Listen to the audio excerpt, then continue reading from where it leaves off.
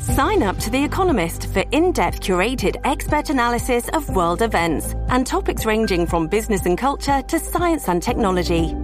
You'll get the weekly digital edition, online-only articles, curated newsletters on politics, the markets, science, culture and China, and full access to The Economist Podcast Plus. The Economist is independent journalism for independent thinking. Go to economist.com and get your first month free.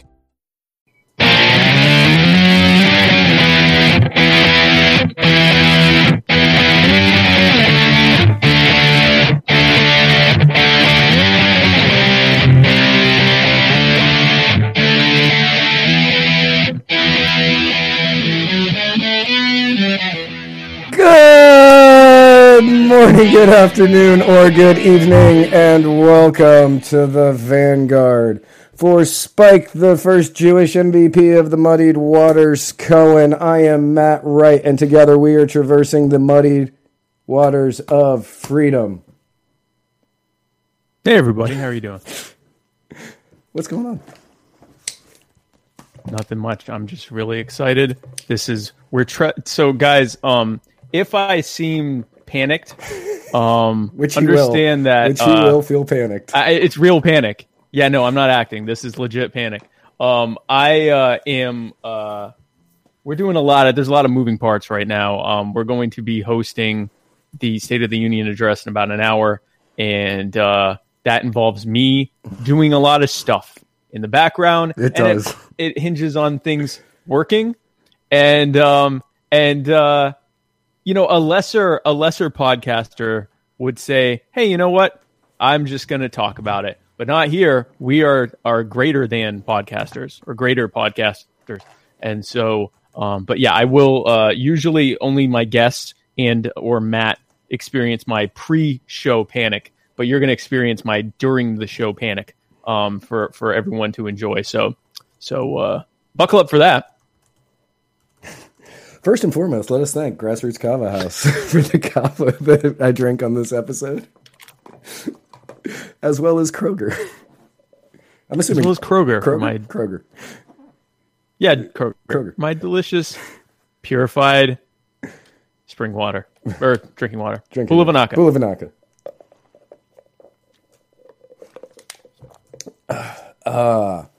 So big week. Big week here in, not really here. I was really worried because... Big week elsewhere. Yeah, elsewhere. I was really worried because the temperatures across half of America dropped to sub-freezing or sub-zero or whatever. Stuff that we here in Florida can't understand. It dropped so low and I was like, man, this is all the news. We're going to talk about, 47 people died. And that's all the news for this week. And Juicy Smollett is probably lying. I figured that was going to be the entire show. And then, thank God for Virginia. How cold it was. Yeah. And then thank God for Virginia. Thank God specifically for the governor and lieutenant governor of Virginia, Ralph Northam, and I don't know his first name, Fairfax. Lieutenant Governor Fairfax. Lieutenant Governor Fairfax. Lieutenant Governor Fairfax. Pretty serendipitous that his name is Lieutenant Governor. But yeah, so Ralph Northam, guys, if you haven't heard of this, then I'm not sure how. But he, you have no power or access to other human beings. But he got a bit of hot water. Just a bit. Just a little bit. He got caught. So his name is Justin. His name is Justin, by the way. Justin Fairfax. Ralph's name is Justin? No, Fairfax. He is Justin. Did I just make up Ralph? No. There is no Ralph. No, it's Justin Fairfax. Oh, the lieutenant governor is Justin. Which is really okay. So I grew up in Virginia, as some of our listeners / viewers may know. So I grew up in Virginia. I grew up in Northern Virginia, and I grew up just outside of Fairfax. Ah, okay. And you say Justin Fairfax, and it's I think the only place that I could buy alcohol underage was Justin Fairfax. There was a person named Justin Fairfax, or that was the name of the store? No, it's just I could only just in. yeah, yeah. I see what you did there. Right. I'm sorry I stepped all over your joke. By the way, thank you. But yeah, so okay.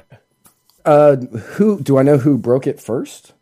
I know. Was that what the question before I went on my little rant? About... Yeah. Do you know? I haven't followed that part of it. Do we know like who actually broke the story first?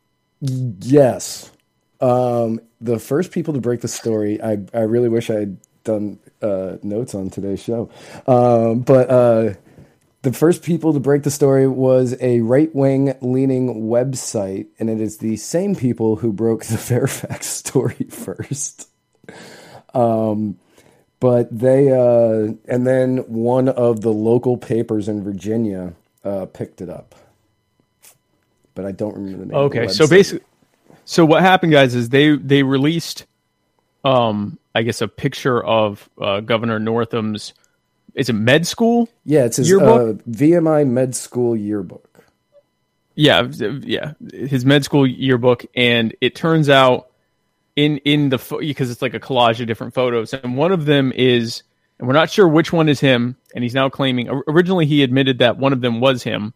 Then it turned into no, they definitely are not me. But there was a photo, black and white photo of someone in blackface dressed up in like the stereotypical blackface slave outfit with the straw hat and the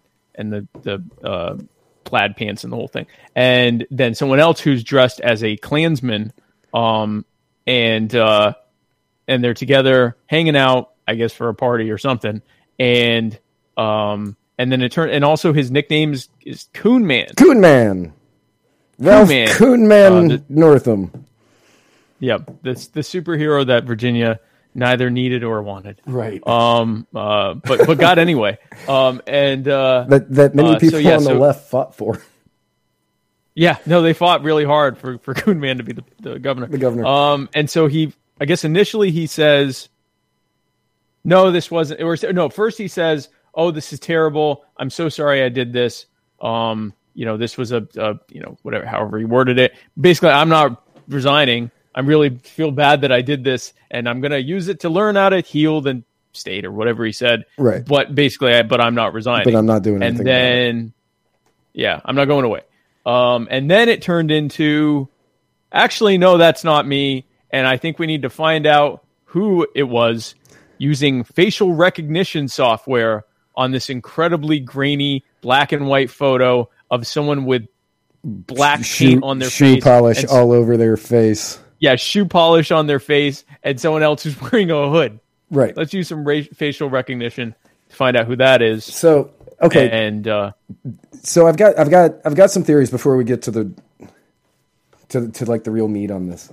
I think that initially when it broke, he had the oh crap, like he had that oh crap moment, and that's why he didn't want to say which one it was, because they were actually probably doing some internal polling on which it would be worse. Which would be worse? For a Democratic governor to come out and say he was. Would it be worse for him to say he was in blackface, or would it be worse for him to say he was a member of the KKK? Or like dressed up, not an actual member, but like dressed up as a member of the KKK. And right. And so they probably debated this for a little while, and that's why initially he said, yeah, I'm really sorry for appearing in this racially insensitive photo, and he didn't ever actually make a statement on which one of the two he was. And then during these meetings, somebody said, well, neither one of these guys, you could just deny it. And they were like, why didn't we think of that? Why did we not think of that? Like, I was really, really hoping. It wasn't me. It wasn't me. Right. It wasn't me. It obviously couldn't have been me. I wouldn't do something like that. And like, I was really looking forward to having a spirited debate today on which would be worse for a Democratic candidate to be dressed up as a member from the KKK or be in blackface. And honestly, I think for a Democratic candidate, I think it would be worse to be in blackface. Yeah. I mean, we're talking a marginal difference. Very marginal. Like, yes. Neither one of the.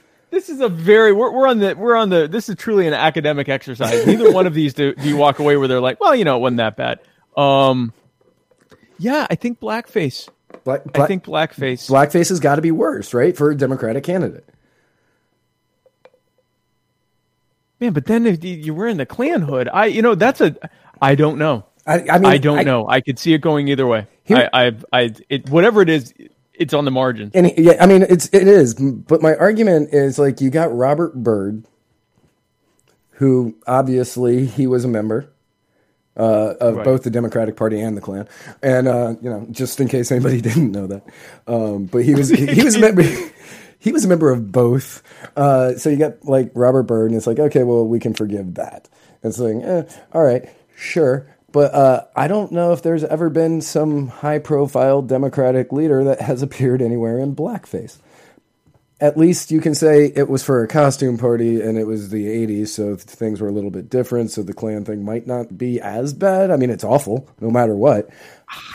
Yeah, I mean, that's a Either way.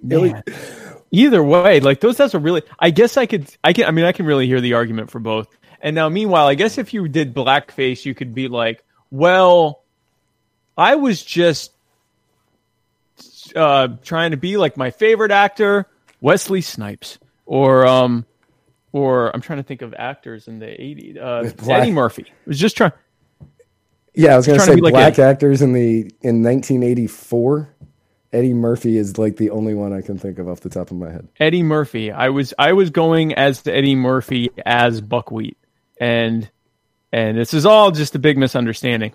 Clearly, he then spoke with someone who said, "Hey, moron, you say you didn't do this," and so he quickly pivoted, like within 24 hours, to saying, "Yeah, no, I didn't do that. It wasn't me. We're going to find them using the facial recognition software." And then, but then in an even possibly a larger self goal, he says, "This is my favorite part of anything This is my favorite part of anything that has happened in history. I think of ever. This and then the resurrection. He says, this makes me remember a time that I'm not proud of, where I did darken my face to pretend to be Michael Jackson." So here he has said, "This isn't me." For a dance contest. For a dance contest. This wasn't me, but I did do this once. So what was the point of saying it wasn't you? But anyway, he says, "Yeah, I was Michael Jackson for a dance contest," and he mentions, I guess he was a good dancer and did the moonwalk. And so during a press conference, a reporter asks him, "So can you still moonwalk now?" And he go ahead. Sorry. Like when I watched this, I was so giddy. It was like watching magic for the first time as a child. He looked around the podium and like where the reporters were standing, as though, I think I got enough room that I can show this. So I guess people are denying. There are some people denying that he was going to do it, but he gave this look and he kind of sized up how much length he had. He was clearly. No one just looks at the floor and starts eyeing it up like that unless they're about to bust out some dope moves. Right. And then his wife said one of two things. She either said inappropriate circumstances or inappropriate circumstances. I'm not sure which one she was going for, saying he can show you inappropriate circumstances, or if she was just looking at him going, "No, that's inappropriate at this." Yeah. I would probably vote for the latter. I think she tried to squash that as quickly as she possibly could. Definitely did, and it was and you could almost see it in his face where he's like, when he was like, "Oh, my wife told me I can't. My wife told me I can't do it. I can't moonwalk. I totally can't." I want to see him do it down the road when things calm down after his reelection. Virginia I want to watch him do. Virginia has a 1-term limit for governor. I believe. Okay. Well then, so I hope that on his going out party, since he's not resigning. Since he's not resigning, I hope for his going away party when the Republicans will most certainly win that state, because I can't imagine them losing after this. Greater things have happened, but yes, that could definitely. I think this helped. I think this helped him for the next one. I would love to see him do the moonwalk. I bet he's good at it too. I bet he knows how to actually moonwalk, because he had the look of an excited. Like, oh, you want to see how you want to see how fast I can ride my bike?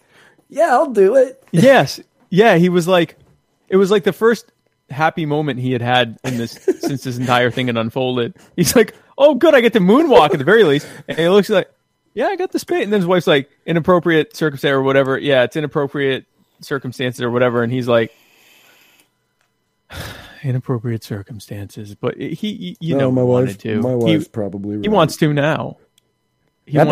And I bet he went back and moonwalked. He's like, the moment he got out of camera view, he moonwalked all the way to his limo. So then, in the midst of that, and Fotini Henderson says, "No, the Cheers guy. Remember, while he was dating Whoopi Goldberg, Ted Danson, which is true." He did do that. That is true. He did that at the roast of Whoopi Goldberg at the Friars Club, and then I believe he did it on Leno or Letterman to show that it wasn't all that offensive. But he did it twice. Yeah, I think so. I'm pretty certain he did. And then, but he was not an elected official.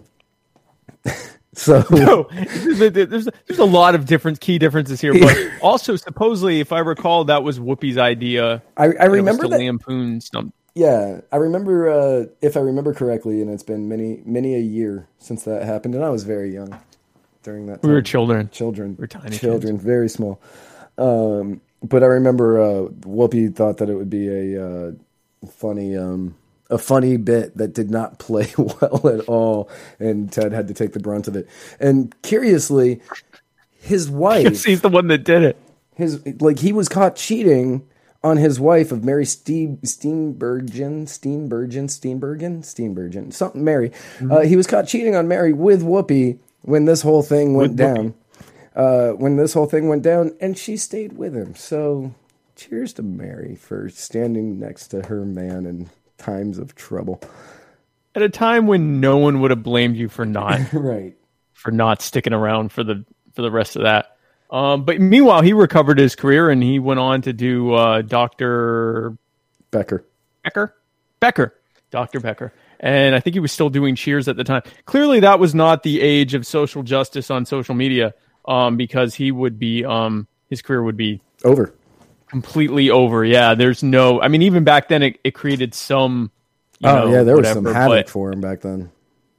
Yeah, so he... So then, the lieutenant governor says... Old Justin Fairfax. Justin Fairfax. So, was this... Like, he was giving a speech and he recalled a time when a woman wanted to have sex with him, and then she came out and said, no, this was assault or something. Okay, it was sexual assault. So somebody on Twitter, and I actually saw this tweet. Somebody on Twitter said, I'm not going to release her name because I don't remember it, but not for journalistic integrity, but it's only because I don't remember it. But she tweeted out that imagine being at the 2004 Democratic Convention and being sexually assaulted by somebody. Imagine taking years to try to get over this event and to forget it. And then imagine waking up one day and seeing that by some amazing long shot, the person that has sexually assaulted you is about to get a very large promotion. So people started assuming that this was about Justin Fairfax. And the same website, I really wish I had done better notes for today, but I figured we'd just wing it. The same, as we are wont to do. Yeah, as we are wont to do. So the same website that first put out the picture of Governor Northam in either a KKK uniform or blackface, released this, and suddenly people started picking it up. And then it turned out that 2 years ago, this story was actually brought to the Washington Post, and the Washington Post turned it down. And when asked why they initially turned it down, is they said that the story did not have enough credibility to be a viable story.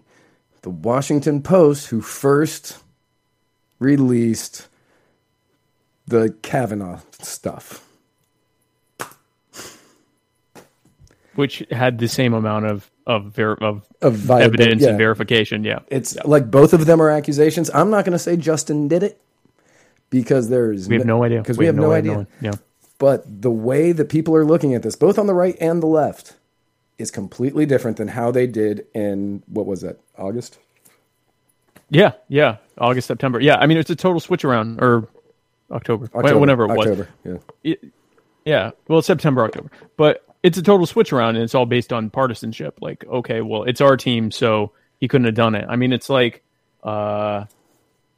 watching like how people that when the Michael Vick thing happened, or when Ray Rice flat blasted his wife in the face and knocked her out in the elevator, or when Ben Roethlisberger, if I said his name, Ben was accused of raping someone. It's like, if you support them, that team or that player, you're like, no, he couldn't have done that. And it's like the same thing with Paul. But if it's like someone on the opposite team or someone you hate, it's like how everyone responded to the Tom Brady deflating football stuff. You either thought he did it or you thought he did, and it had little to do with the evidence and everything to do with like what team you liked. So kind of the same thing here. But so it's very possible that the entire executive branch of the of the Commonwealth of Virginia is a combination of technically only closet racist and a closet rapist. I was going to say only one letter in between them. Racist and rapist. So rapist. They kept it efficient, so that's good for them. Right. I mean that's going to be just painful on the people writing about it because those are so close. It's tough, right? Like you don't want to get those mixed up. Right. It doesn't help your SEO either. Right. And today's day and age, which is worse. Right. So there's been some other stuff that's happened related to blackface, and some of this happened before and some after. There is this. Okay. For those who don't understand the history of why blackface is offensive, because we get a lot of people that have asked us, like, why is this even offensive? It's just someone dressed up like they're black. And, it's just putting paint on their face. I'm actually one of the people who asked. No, I know. I said people. I didn't say, lots of people have asked. Lots of me. people. You. Right. Lots of you have asked me. Right. So the historical context of blackface is that for a long time, black people were either not allowed by law or just by virtue of the fact that they were slaves and couldn't do so. They weren't able to present a story about who they were to the general white public, and not just in the U.S., but in Europe and in most of the, I guess, white world or Western civilization. And so that void was filled by white people who wrote often caricatures about black people, and one of the things that they did, which is something that continued well into the 1930s and 40s as a form of entertainment, which you would have white people dress up. They would put, shoe polish or very, very black paint on their face, and they would keep their lips white, and they would, wear sometimes white gloves, and they would dress in these kind of buffoonish clothing, and they would act really, really over the top. If you go on YouTube and look up, Al Jolson blackface, or, blackface vaudeville or any of that stuff, that was the presentation that a lot of people got about black people. Even though they knew that they weren't actually black people, it gave the implication that this is what black people are like. And so a lot of those caricatures of black people, still, negative stereotypes of black people continue even till today, that, that they're lazy, that they're good for nothing, that they that they aren't very smart, that they're thieving, that you can't trust them, that they, don't stick through to things, that they're sexually promiscuous, all these different things. And so there's a very, the actual art of the actual entertainment of blackface, which is what Northam did in this, by the way. I mean, or whoever was in the photo. This was straight up blackface. This wasn't just, I like, Michael Jordan. I'm going to go to something dressed as Michael Jordan and I'm going to paint my face black to look more like him. This was straight up blackface. Right. That's why blackface is offensive to people. What's happening now is, and then you can also make somewhat of an argument that, for example, I want to be like Michael Jordan, so I'm painting myself black, or I want to be like Kanye West, or I want to be like, I don't know, Herman Cain, whatever. Because a lot of people dress up like Herman Cain. Old Herman Cain. Old Herman Cain. Old Herman Cain. Yes, exactly. So you could even make an argument for why that's offensive, because it harkens back to blackface and all of that stuff. What's now happening is, so for example, there was an article right before this thing with Northam came out about someone who went to a bar and there was an old picture of some coal miners from like the 20s, 30s, but 1890s, whatever. A very old photo of coal miners that are enjoying a beer after a long day's work, and their faces are not uniformly black, but they're black spots all over because they were in a coal mine, and they probably all died of mesothelioma, and their grandchildren are entitled to compensation. But they had this on, and they're all smiling because it's funny that, they came out of a coal mine and they're, soot black because of the thing. And so this person wrote about how they told the restaurant owner that they wanted it taken down, that they saw it as blackface, and that it harkened back to the days of blah, blah, blah, blah, which is absurd because this wasn't blackface. This was people who had worked really, really hard digging coal and were enjoying a photo. And the whole point of the photo was to show that, like, that's what the conditions were like in the mine, that like literally you ended up like completely blackened by soot from coal dust or whatever in the process. And then another one that came up was now Mary Poppins. Is it the Dick Van Dyke's character? No, okay, so it's when the man, I haven't seen that movie in a really long time. It's all I know, that's what I'm trying to remember. It's all four of them. But, everybody knows that Dick Van Dyke, Bert was his name, I believe. Old Bert. Bert was a chimney sweep. And right. Many of the scenes was late at night, and he had just finished sweeping the chimneys in grand old London, I'm assuming. Right. And he had, so, yeah. Right, yeah, he had just done the chimney sweeping in old London, and so he had blackface on him. Or not, sorry, he had soot on his face. He had soot on him. Yeah, he had soot on him. And he then went to, I think it was when they went to Cartoon World. I think they did some dance or something. And in that dance routine, they were dancing with the rest of the chimney sweeps, and they all had soot on their face. And I believe that even at one point, Julie Andrews, who played Mary, put like soot with a powder on her face so she would fit in more, and people were saying that was racist. Right. It's racist. It had nothing to do with race. It had nothing to do with black people or slavery.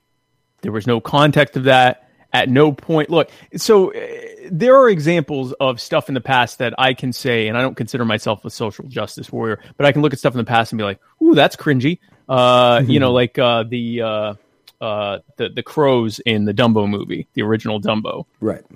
Yeah. That's definitely, and there's some like stuff that they don't put in the old, they don't put on Looney Tunes anymore. That was pretty racial stuff. So I get it. Like, I get that there are times you can look back and be like, hey, you know what? Maybe we should stop watching that, or, understand the context of it. Like, I mean, Huckleberry Finn, there was a person whose name was N-word Jim, N-word Jim. And now he was a protagonist. I mean, he was a good guy. He was a good guy. He was Huck's good buddy. He was Huck's best friend. Yeah, he was Huck's best friend, and he was arguably the protagonist in that story. But his name's N-word Jim. And so now we call him N-word Jim. Yeah.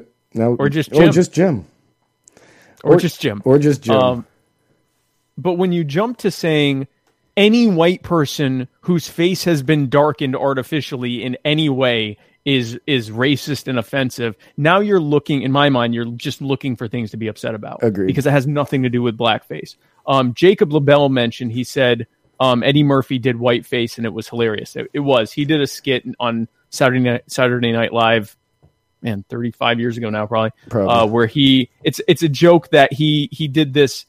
They made him up to look like a white guy, and the joke was how easy his life was, and like he got a loan with no collateral, and like he was in the bus and people were handing him money, and like I mean, it was a joke that once you're white everything's perfect or whatever. Now I've heard people say, and then the Wayans brothers did the movie White Chicks, which is what I was going to say. When Eddie Murphy did it, it was hilarious. When the Wayne Chicks did it, it was not.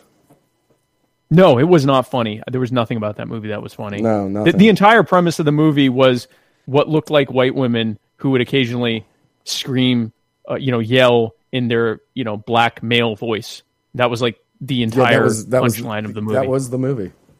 Now, when that was the entire movie. When old C. Thomas Howell did it back in the 80s. Oh yeah, he went. He did White to Black. That also did not come off very well.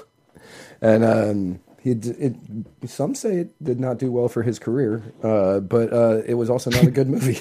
For those of you who have no idea who C. Thomas Howell is, he was an up-and-comer pretty much until that movie. Yeah, pretty much until that movie, he was an up-and-comer. He was in some really good... He was in some classics, like The Outsiders with Ralph Macchio and Tom Cruise and Patrick Swayze and Emilio Estevez. And then he did... What was that movie called? Was it The Right Stuff? The blackface? Yeah, The Right Stuff, I think. The Right Stuffs. So he dressed like he pretended to be a black guy and he darkened his face, I guess, to get an affirmative action placement in a movie in a university, and then something like that. And then in the process learned that it's not so easy being black. I mean, the premise of the movie was actually good. And it wasn't really true blackface because, again, he wasn't trying to present himself as a caricature. He was just trying to get in on whatever. But even that, I could see where people people were not happy with it, and I got it. No, I get that too. You're not going to get me on, because then what does that mean? So like, if a white person has a tan, that harkens back to blackface. Like at what point is a white person allowed to end up having some? I mean, like literally, you get coal on your face from your job, and that's racist. Like, I mean, that's that. Right. We've crossed a threshold into the absurd, in my opinion, when we do that. So yeah, that's what happened there. At some point, there's just going to be you're just getting angry in order to be angry, which you see right. You see that a lot today, like with a MAGA hat kid who's now suing everybody, but. Everybody is being sued. If you thought something negative about the MAGA hat kid, you might want to check your P.O. box. Right. Because good old L. Lynn is coming for you. Yeah, L. Lynn is coming. And L. Lynn, who is apparently a dude, I found out, is coming hard. He's God, that sounds so bad. L. Lynn is coming hard, yeah. That's the name of his sex tape. Yeah. I wouldn't say anything negative about the guy. I wouldn't. You're right. I'm L. Everybody, Mr. L. I am so sorry. We here at Muddied Waters Media don't think that L. Lynn Wood has ever done anything wrong ever. And okay, so here's my even accidentally. So back on the blackface thing, like Rachel Dolezal, where does she fall in that line? Oh, Rachel Dolezal. Depends on who you ask. So because she is very much into the Black Lives Matter intersectional feminism thing, a lot of people on the left would say, yeah, she gets a pass because she's down for the cause. Which makes you wonder why Ralph Northam, maybe he should have embraced it. Maybe he should have been like, well, actually, I identify as a black man. Right. Now check out my moonwalk. and then just blow the roof off of it. I just want to see the guy dance. I want to see him moonwalk. I want to don't see care him about any of this other moonwalk stuff. more than I've wanted to see any of the Star Wars movies. Or easily. If Trump should bring Ralph Northam on to moonwalk, and put out like a little dance floor and everything. He won't, but that would be nice. That would be nice. That would maybe, man, if that happens at the State of the Union tonight, like we can put a bet on that. I mean, I'm betting no, but man, that would be amazing if Trump puts in a little platform for Ralph to moonwalk on. Oh, that would be amazing. I can pretty well guarantee it won't happen. Yeah, but that would be great. I would. That will make this all the more enjoyable. I am looking. So the State of the Union is supposed to start at 9 p.m. on the dot. Who knows if that actually is true? If that really will start right then, but we are keeping an eye on it. And when it does, we're going to have an amazing transition that hopefully goes well, and you will see me panic when that happens. So going back to, go ahead. I was going to say, going back to last week's episode, we did place a bet on the State of the Union. We bet whether or not we thought the Honorable Justice Ruth Bader Ginsburg would be there. And apparently, and there could be last minute surprises, but apparently it looks as though she will not be in attendance today. She is still somewhat, imagine that. Yeah, no, she's still recovering or something from not being dead, maybe. And she's still recovering from being alive. She's still recovering from being alive. And she still in her living recovery. Right, she's still in her living recovery. She's definitely not in those last few moments of oxygen. Already being dead. Right. So it looks like we all said she was not going to be there. We all said she would. Yeah, you, me, and Joshua Bear for Chair Smith. Joshy Bear Smith. You, me, and Joshy Bear Smith all said no, and then we took bets on whether or not she's alive. And two of you said yes. One of you with a question mark, and I said no-ish, because if you're on life support, I don't really. Does that count? I don't know. If you're on life, so I don't know all of the. If you're brain dead, you're dead. So no. So if you're brain dead, you don't get to be a justice anymore. I agree, because you're dead. Right. If you are in a coma, that would be an interesting question there. All the sounds are coming from your computer this time. I was like, what was that? And I'm like, you don't have to worry at all. I was looking all around. I was like, what was that? Yeah, no, totally my fault. But you don't have to. You don't get to be a justice anymore if you are brain dead. If you're in a coma, I think there'd be a very interesting ethical question there about a coma. Uh-oh. That is the data. Let me mute that. Okay, the State of the Union is starting. Okay, well, let's bring on the old state. Okay, so the Supreme Court. We're going to be continuing to be talking. Okay, screw it. All right, here comes the transition. Boom. We should probably welcome all of these special guests onto our show. Yeah, welcome to the show. The Supreme Court. The Supreme. Okay, yeah, the Supreme Court's walking in. I am not seeing Ruth. I'm not seeing Ruth either. Yeah, you got set of my eye. Now, is that? I don't think that's playing where they can hear it, which is going to be an issue because they need to be able to hear it. Hey, if you guys can you hear the state? Right, if you can hear us, if you can hear the State of the Union, let us know. Hold on, I'm gonna listen real quick.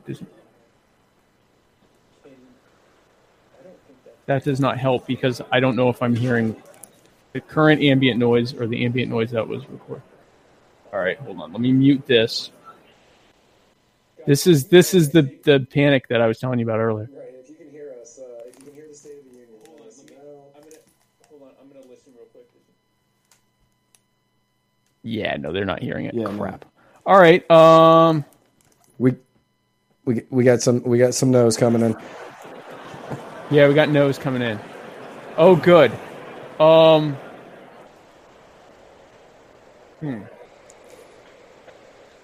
why would that be? So in the meantime, we said that anybody who wrote or sent us 75 cents through PayPal would get a limerick written about them. So I wrote one for the one person who sent us 75 cents. Oh, wait, I edited it. God, do I want to go all the way back in our conversation to where I edited it? There it is. Okay, cool. There was a girl who liked giving head. She didn't like being denied in bed. So whenever Casey grabbed her man by the facey, made sure her lady parts had been fed. 75 cents. 75 cents.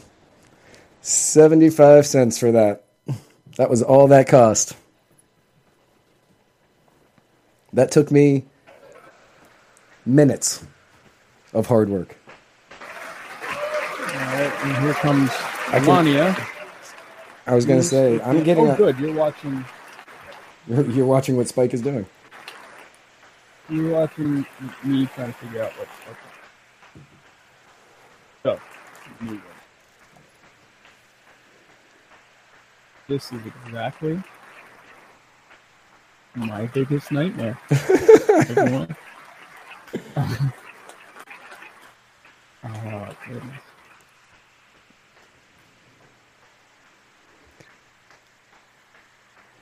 So, let's see. Let me go to the live. Now, Matt, can you hear it? I can hear it. I can definitely hear it.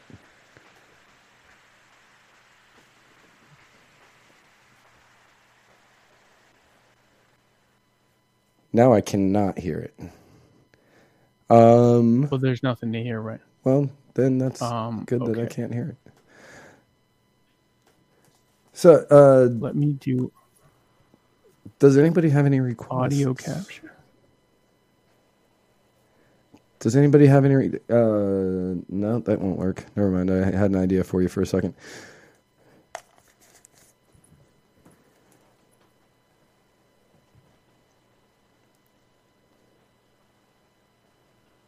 I think it. Is that getting my? Hello? Yeah. Madam Speaker, the President's Cabinet. As the cabinet comes walking in. The cabinet comes walking in. Is this picking me up too? Yes. Hold on. Okay. I'm going to test something real quick. Hold on. Okay.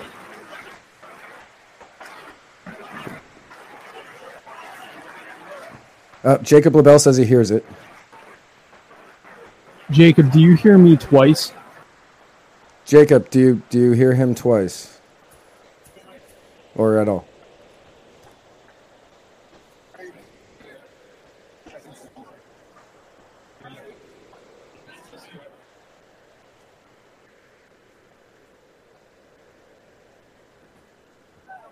Echo. He's getting an echo off of you. Yes, I know.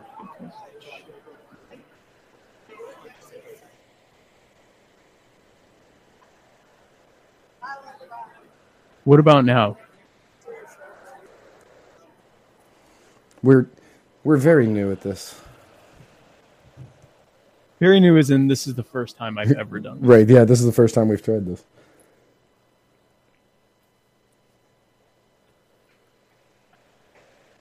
There's still an echo? You've got audio great now, closed captioning. It good. We got it good. You're good. We're good. All right, cool. Very, very, very good stuff. Okay, yeah, Beautiful. I'm not even worried about the latency at this point. At this point, if there's latency, I'm sorry.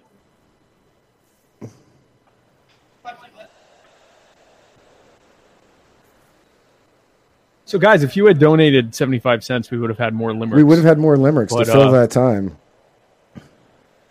But so something to talk about that's State of the Union related. Apparently, the Trump campaign, if you had donated $1 to the Donald Trump for President 2020 campaign, your name would scroll across the banner at the bottom during the State of the Union, which seems like a bargain for $1, huh? Right, it really does. It really does.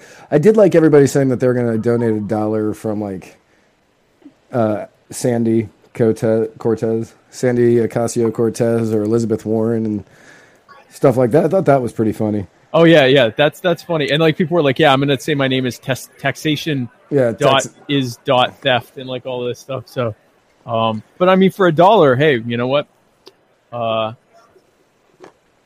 Money well spent if you're into self-promotion for $1.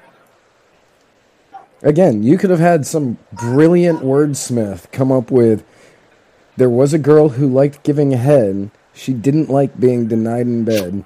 So whenever Casey grabbed her man by the face, he made sure her lady parts had been fed.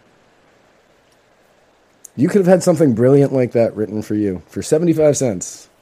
That's 75 cents. 75 cents. Like, that is worth every single penny of 75 cents. That is definitely a thing you could have spent it on, yes.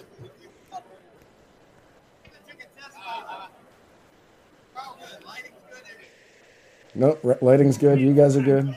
Is it? Yeah, are we hearing someone else do what we're doing?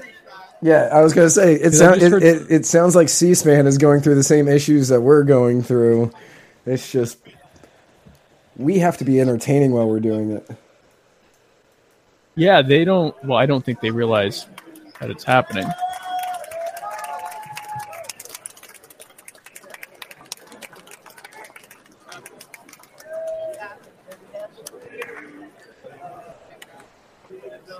Matt, say something.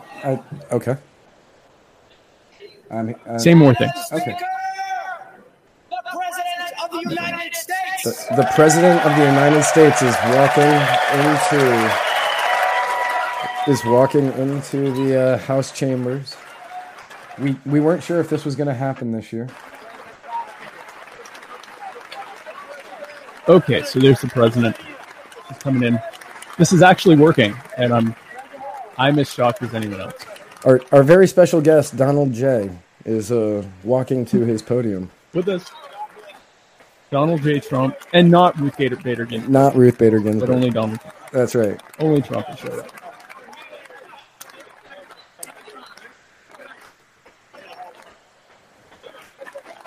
As Dan Keyes said a while ago, he believes that Ruth Bader Ginsburg is no longer in this ethereal plane. I'm kind of agreeing with him. He says that Ginsburg is what? Not alive. Not alive. I'm increasingly convinced she's either not alive or really, really, really bad off. I mean, they say that she made a public appearance yesterday, but nobody snapped a picture of it. I'm just not. I don't buy it. I don't believe that. No.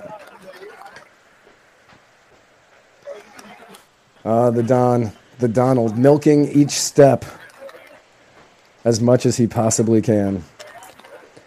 Yep. With his red tie dangling slightly to the left.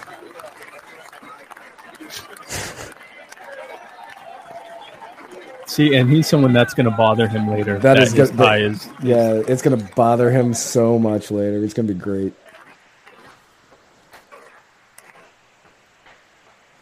So this was originally supposed to be last week, the 29th, right? Yeah, this was supposed to be last week. This was supposed to be the week that we, instead of having the president as a guest, we had Joshie Bear Smith as a guest.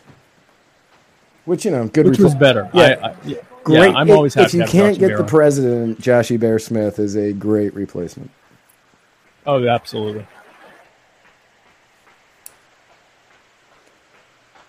Man, he really is taking his sweet time up there.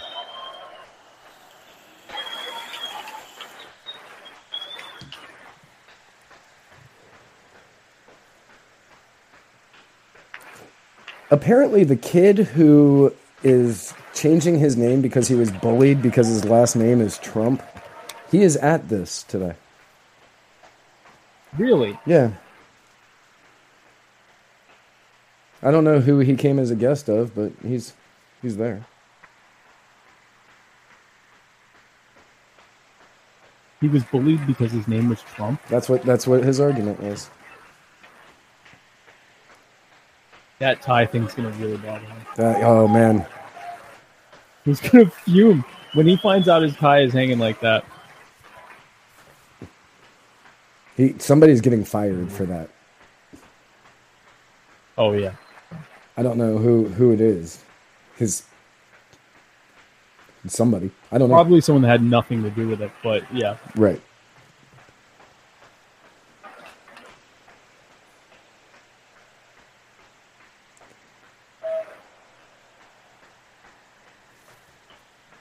I don't know. I keep watching our feed, which means that I'm watching stuff that happened minutes ago. Yeah, no, you gotta watch it from I gotta watch it live. from Hangouts. Yeah, you gotta watch it live. I keep doing the same thing. And it doesn't line up with the audio. There we go. Thank you very much. Madam Speaker, Mr. Vice President, members of Congress, the First Lady of the United States.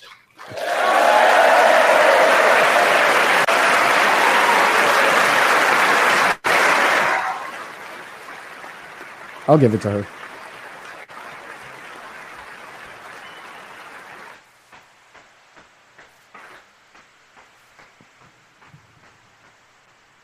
And my fellow Americans, we meet tonight at a moment of unlimited potential. As we begin a new Congress, I stand here ready to work with you to achieve historic breakthroughs for all Americans. Millions of our fellow citizens are watching us now gathered in this great chamber, hoping that we will govern not as two parties, but as one nation.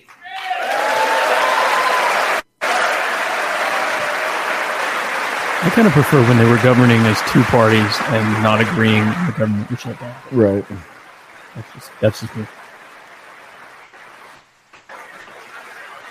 This is kind of perfect that we get to talk to him in the applause. I know, the agenda I will lay out this evening is not a Republican agenda or a Democrat agenda. It's the agenda of the American people. Many of us have campaigned on the same core promises to defend American jobs and demand fair trade for American workers, to rebuild and revitalize our nation's infrastructure, to reduce the price of health care and prescription drugs, to create an immigration system that is safe, lawful, modern, and secure, and to pursue a foreign policy that puts America's interest first. There is a new opportunity in American politics if only we have the courage together to seize it. There's a reason they're all dressed in white. There's got to be a reason they're all dressed in white. Right? Like there's... Victory is not winning for our party. Victory is winning for our country. It felt like victory when the government was shut down. I'm not going to lie. Yeah, we're really missing out on victory. It's all been kind of downhill.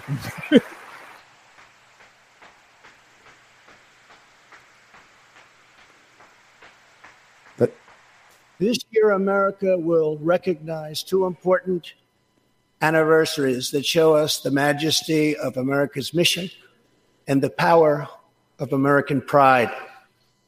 In June, we mark 75 years since the start of what General Dwight D. Eisenhower called the Great Crusade, the Allied liberation of Europe in World War II. So they're dressed in white. They're dressed in white as a show of solidarity D-Day, for women. June 6, 1944. Solidarity with who? Women. 15,000 young American men jumped from the sky and 60,000 more stormed in from the sea to save our civilization from tyranny. Here with us tonight are three of those incredible heroes. Private First Class Joseph Riley, Staff Sergeant Irving Locker, and Sergeant Herman Zaitchik. Hey. Go ahead. Is he giving the thumbs up or he's flipping them off? I couldn't really. Or was he giving us some other salute? Okay. On this screen, it's definitely a thumbs up. Yeah, I think it was a thumbs up. I think he was super. And someone tried to get him to sit down. He's like, no, screw you. I'm 95 years old. I'm going to do what I want. I get to jump up like this. Try to stop me. You know who tried to stop me last? The Nazis. The Nazis. The Nazis tried to stop me. You know what I did? I did this. I stood up. Gun. I stood up and I did this.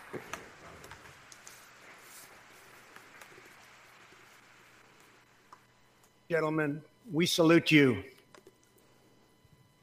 In 2019, we also celebrate 50 years since brave young pilots flew 250,000 miles through space to plant the American flag on the face of the moon. Half a century later, we are joined by one of the Apollo 11 astronauts who planted that flag, Buzz Aldrin. Donald Trump pushing the globe Earth lie. Right. I was going to say he's just continuing the lie that is not the flat Earth. So sad. I expect I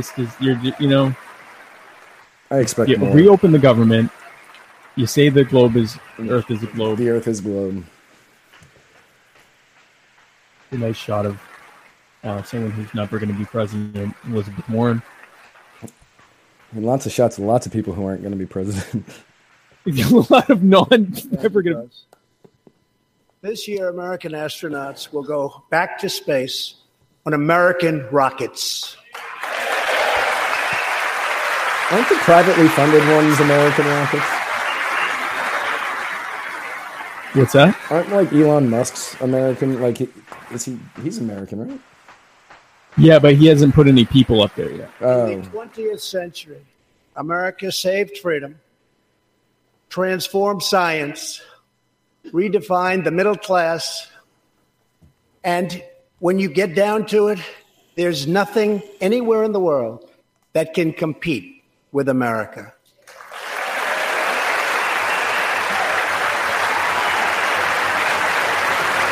If you watch closely, Nancy Pelosi hates applauding these platitudes, now which you sort of have to. Boldly and bravely into the next chapter of this great American adventure. And we must create a new standard of living for the 21st century. An amazing quality of life for all of our citizens is within reach. We can make our community safer, our families stronger, our culture richer, our faith deeper, and our middle class bigger and more prosperous than ever before. Alexandria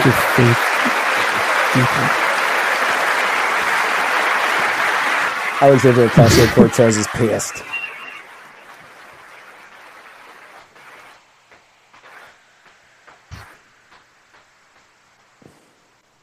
But we must reject the politics of revenge, resistance, and retribution, and embrace the boundless potential of cooperation, compromise, and the common good. No, I actually, if my vote's worth anything, it's back towards retribution. Right. Solidarity with women, white for women. That's kind of racist, huh? But that's kind of racist. I don't understand the white. Together, we can break decades of political stalemate. We can bridge old divisions, heal old wounds, build new coalitions, forge new solutions, and unlock the extraordinary promise of America's future. The decision is ours to make. We must choose between greatness or gridlock, results or resistance, vision or vengeance, incredible progress or pointless destruction. Tonight, I ask you to choose greatness. No, I The gridlock is where I'm at. I'm kind of more on the I'm with gridlock. Gridlock with a fallback on destruction. What is Pelosi holding? Are those like protest signs that she's going to pick up, that she's going to put up? Over the last 2 years, my administration has moved with urgency and historic speed to confront problems neglected by leaders of both parties over many decades. In just over 2 years since the election, we have launched an unprecedented economic boom, a boom that has rarely been seen before. There's been nothing like it. We have created 5.3 million new jobs and importantly added 600,000 new manufacturing jobs, something which almost everyone said was impossible to do. But the fact is, we are just getting started. Does Nancy Pelosi? This is one of those. It looks like Nancy Pelosi's like in the middle of her stroke. What's that? It looks like she's in the middle of a stroke. I think she's trying to figure out how to. Wages are rising at the fastest pace in decades. Oh wow, you're right. And growing for blue-collar workers, who I promised to fight for. They're growing faster than anyone else thought possible. Nearly 5 million Americans have been lifted off food stamps. Better than all of them being cut off all at once. We could have lifted all of them off the food stamps. All of them could have just been kept the government shut down for like another week. We would have had a 100% lifting of all people from food stamps. The U.S. economy is growing almost twice as fast today as when I took office. And we are considered far and away the hottest economy anywhere in the world. Not even close. I'm going to need to see. Jacob said it, except for China. Right. Has reached the lowest rate in over half a century. Was that Kristen Gillibrand a second ago? I don't know who that was a second ago. It's someone that's not going to be president. African American, Hispanic American, and Asian American unemployment have all reached their lowest levels ever recorded.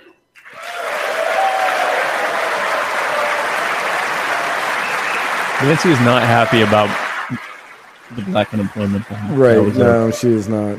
That was a difficult moment for her. Yeah, the minorities being employed is very hard on Unemployment for her. Americans with disabilities has also reached an all-time low. What did you say? Reach an all-time low?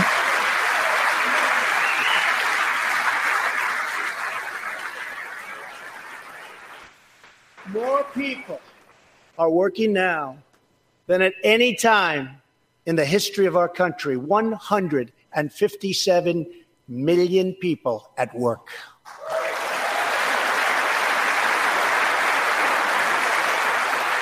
We passed a massive tax cut for working families and doubled the child tax credit.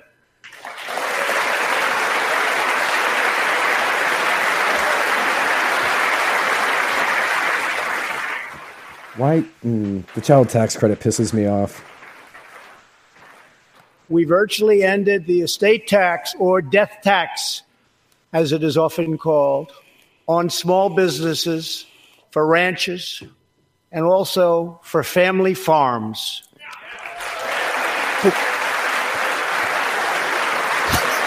Can't we just get rid of it for all of them? The taxes have already been paid. Why We only for eliminated farms the and very people with kids? unpopular Obamacare individual mandate penalty. I'll give him that one. Good. Yeah, I'll give Good. him that Thank one. you. Yeah, thank you. I'm good with that. Good. Thank you. And to give critically ill patients access to life-saving cures, we passed, very importantly, right to try. Yes, yes. Also a very big fan of that. Yeah, I'm good with that. My administration has cut more regulations in a short period of time than any other administration during its entire tenure. I like that too. I do like that. Right now, I he's don't like that other ones still exist, but I Right. do like. I like that they're going trend. down. I like that there's Companies fewer. are coming back to our country in large numbers, thanks to our historic reductions in taxes and regulations. Okay. So, And we have unleashed a revolution in American energy. The United States is now the #1 producer of oil and natural gas anywhere in the world. but Venezuela still has the most reserves.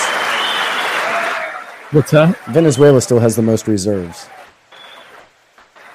Yes. Yeah. They're working on really expanding production. Right. And now, for the first time in 65 years, we are a net exporter of energy.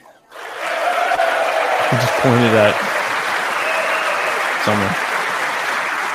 He was like, we're a net exporter, and then he pointed at someone. Big moment. Bro. After 24 months of rapid progress, our economy is the envy of the world. Our military is the most powerful on earth by far. And America, If that was true, how have we continued to lose war? Was that not true previously? Right. I mean, but we can't win a war. America is again winning each and every day.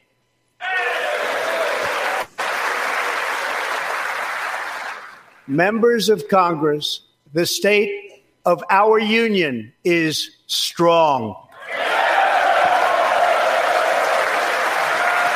Pelosi actually she shook her head there. Not strong. I was going to say she did not like that. She disagreed.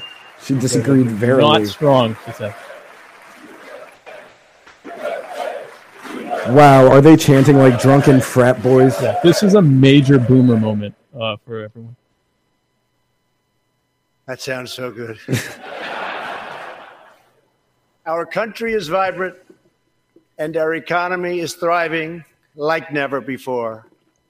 On Friday, it was announced that we added another 304,000 jobs last month alone, almost double the number expected.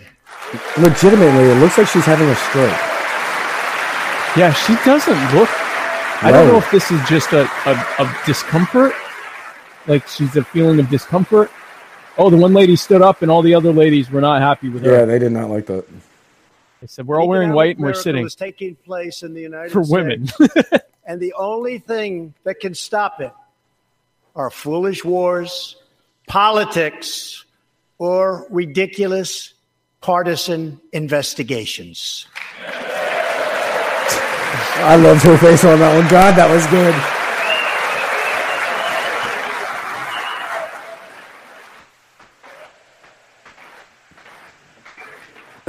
Ridiculous There is partisan going to be investigations. peace and legislation. There cannot be war and investigation. It just doesn't work that way. The Johnny Cochran School of We must be united at home to defeat our adversaries abroad. This new era of cooperation can start with finally confirming the more than 300 highly qualified nominees who are still stuck in the Senate, in some cases, years and years waiting. Not right. He just tied war to the Mueller investigation. Yeah, war to the Mueller investigation. That is The hilarious. Senate has failed to act on these nominations, which is unfair to the nominees and very unfair to our country.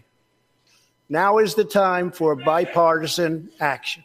Believe it or not, we have already proven that that's possible.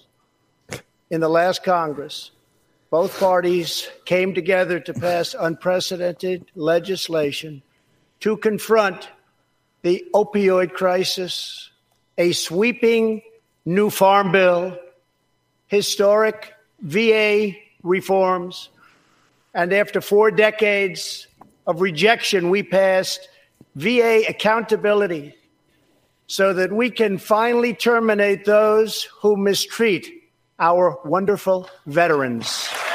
Did you hear Moments ago, you saw Chuck Schumer? presidential hopeful Cory Booker sitting next to T-Bone. Old T-Bone. Old T-Bone. T-Bone. T-Bone in the hizzy. And just weeks ago, both parties united for groundbreaking criminal justice reform. They said it couldn't be done. I will say that the criminal justice reform that was passed was actually really good. No one said it could be done. Nobody said it could be done, except for Kanye. Last year, I heard through friends the story of Alice Johnson. No. I was deeply moved. In 1997, Alice was sentenced to life in prison as a first-time nonviolent drug offender. Over the next 22 years, she became a prison minister, inspiring others to choose a better path. She had a big impact on that prison population and far beyond. Alice's story underscores the disparities and unfairness that can exist in criminal sentencing and the need to remedy this total injustice. She served almost that 22 years and had expected to be in prison for the remainder of her life. In June, I commuted Alice's sentence. When I saw Alice's beautiful family greet her at the prison gates, hugging and kissing and crying and laughing, I knew I did something right. That's Alice is with us tonight, and she is a terrific woman. Terrific. Alice, please. This is the lady that Kim and Kanye told him about, right? Yeah, this is the one that Kanye was like, we need to get her out of jail. Kim said we need to get her out of jail. Right. Well, good. Yeah. Now, if he really wanted to see this, he'd end the drug war, and there'd be a bunch more Alice's back out too. I mean, I was gonna say he would release all of them, not just Alice. Not just this one, not just Alice. Good on him. Thank you for reminding us that we always have the power to shape our own destiny. Thank you very much, Alice. Thank you very much.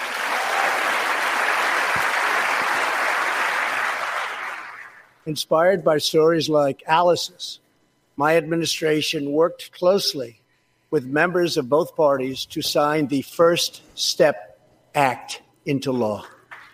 Big deal. A big deal. He can't help it. No one said it could be done. It's a big deal. I want to know what she is saying in the background. Sentencing laws that have wrongly and disproportionately harmed the African American community. The First Step Act gives nonviolent offenders the chance to re-enter society as productive, law-abiding citizens. Now, states across the country are following our lead. America is a nation that believes in redemption. We are also joined tonight by Matthew Charles from Tennessee. Oh, yeah, this is a good story. In 1996, at the age of 30, Matthew was sentenced to 35 years for selling drugs and related offenses.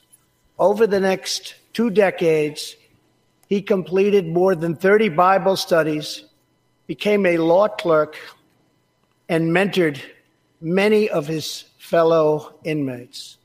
Now Matthew is the very first person to be released from prison under the First Step Act. Matthew Hertz and I talked about him for about 20 minutes Matthew, please. on the writer's block. Oh, okay. His story is crazy. He was actually released from prison and then put back in.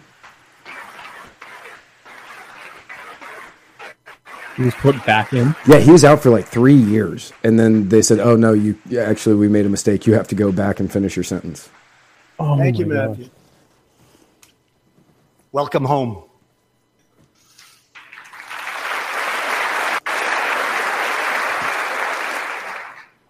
Now, Republicans and Democrats must join forces again to confront an urgent national crisis. Oh. Congress has 10 days left Here to it pass comes. a bill that will fund our government, protect Don't our do it. homeland, No. and secure our very dangerous southern border. He's going to do the threat.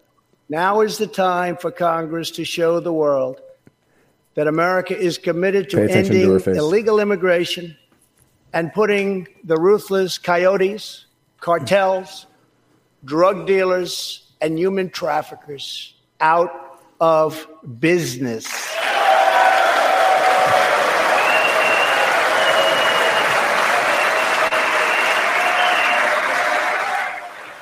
Is he going to say that this is an emergency? I think he's about to.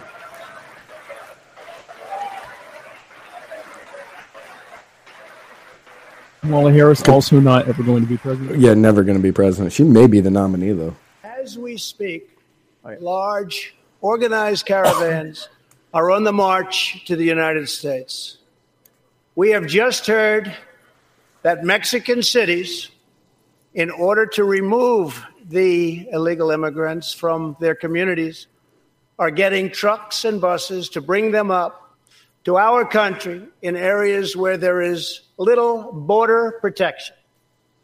I have ordered another 3,750 troops to our southern border to prepare for this tremendous onslaught.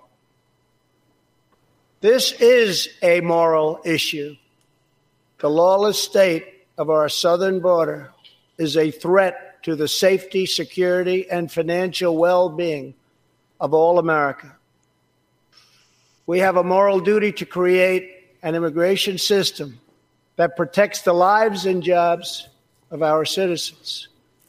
This includes our obligation to the millions of immigrants living here today who followed the rules and respected our laws. Legal immigrants enrich our nation and strengthen our society in countless ways. This poses an immediate threat to everything, but also it has existed that way forever. And also we're the greatest country ever.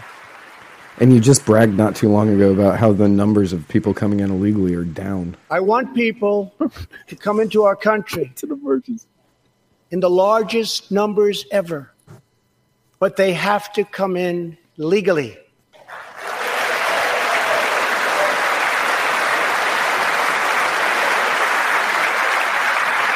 It's funny because that doesn't hurt him with the alt-right at all. Right. Like, he just said he wants record numbers of immigration. Tonight, I am asking you to defend our very dangerous southern border out of love and devotion to our fellow citizens and to our country. No issue better illustrates the divide between America's working class and America's political class than illegal immigration. Wealthy politicians and donors push for open borders while living their lives behind walls and Oh, gates for God's sake. and guards. Yeah, Nancy, tear down your wall. Tear Yeah, it down, everyone. Nancy.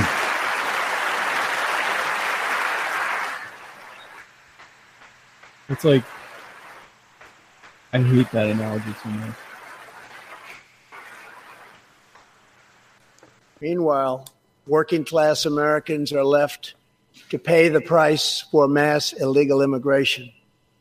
Reduced jobs, lower wages, overburdened schools, hospitals that are so crowded you can't get in, increased crime, and a depleted social safety net. Tolerance for illegal immigration is not compassionate. It is actually very cruel. You know, we could just get rid of the welfare system altogether and they wouldn't want to come here. Just get rid of it. Exactly. 1 in 3 women is sexually assaulted on the long journey north. Smugglers use migrant children as human pawns to exploit our laws and gain access to our country. Human traffickers and sex traffickers take advantage of the wide open areas between our ports of entry to smuggle thousands of young girls and women into the United States and to sell them into prostitution and modern-day slavery. Tens of thousands of innocent Someone started Americans to are clap. killed by lethal drugs that cross our border and flood into our cities, including meth, Who's this? I don't know. heroin, cocaine, and fentanyl. The savage gang MS-13 now operates in at least 20 different American states, and they almost all come through our southern border. Just yesterday, an MS-13 gang member was taken into custody for a fatal shooting on a subway platform in New York City. We are removing these gang members by the thousands, but until we secure our border, they're going to keep streaming right back in. Year after year, countless Americans are murdered by criminal, illegal aliens. I've gotten to know many wonderful angel moms and dads and families. No one should ever have to suffer the horrible heartache that they have had to endure. Here tonight is Deborah Bissell. But if they're killed by American Just 3 citizens weeks or ago, legal Deborah's immigrants, that's parents, fine. That's fine. Gerald It's totally okay. and Sharon were burglarized and shot to death in their Reno, Nevada home by an illegal alien. They were in their 80s and are survived by 4 children, 11 grandchildren, and 20 great-grandchildren. Also here tonight are Gerald and Sharon's granddaughter, Heather, and great-granddaughter, Madison. To Deborah, Heather, Madison, please stand. Few can understand your pain. Thank you, and thank you for being here. Thank you very much. This is the same Anyone who thinks that I was going to say, this is the same argument as gun control. Where it's like, oh, we... Exactly. Yeah. Yep. Anyone who thinks Donald Trump won't end up getting on board with gun control if someone can present an emotional enough argument to him has not been paying attention.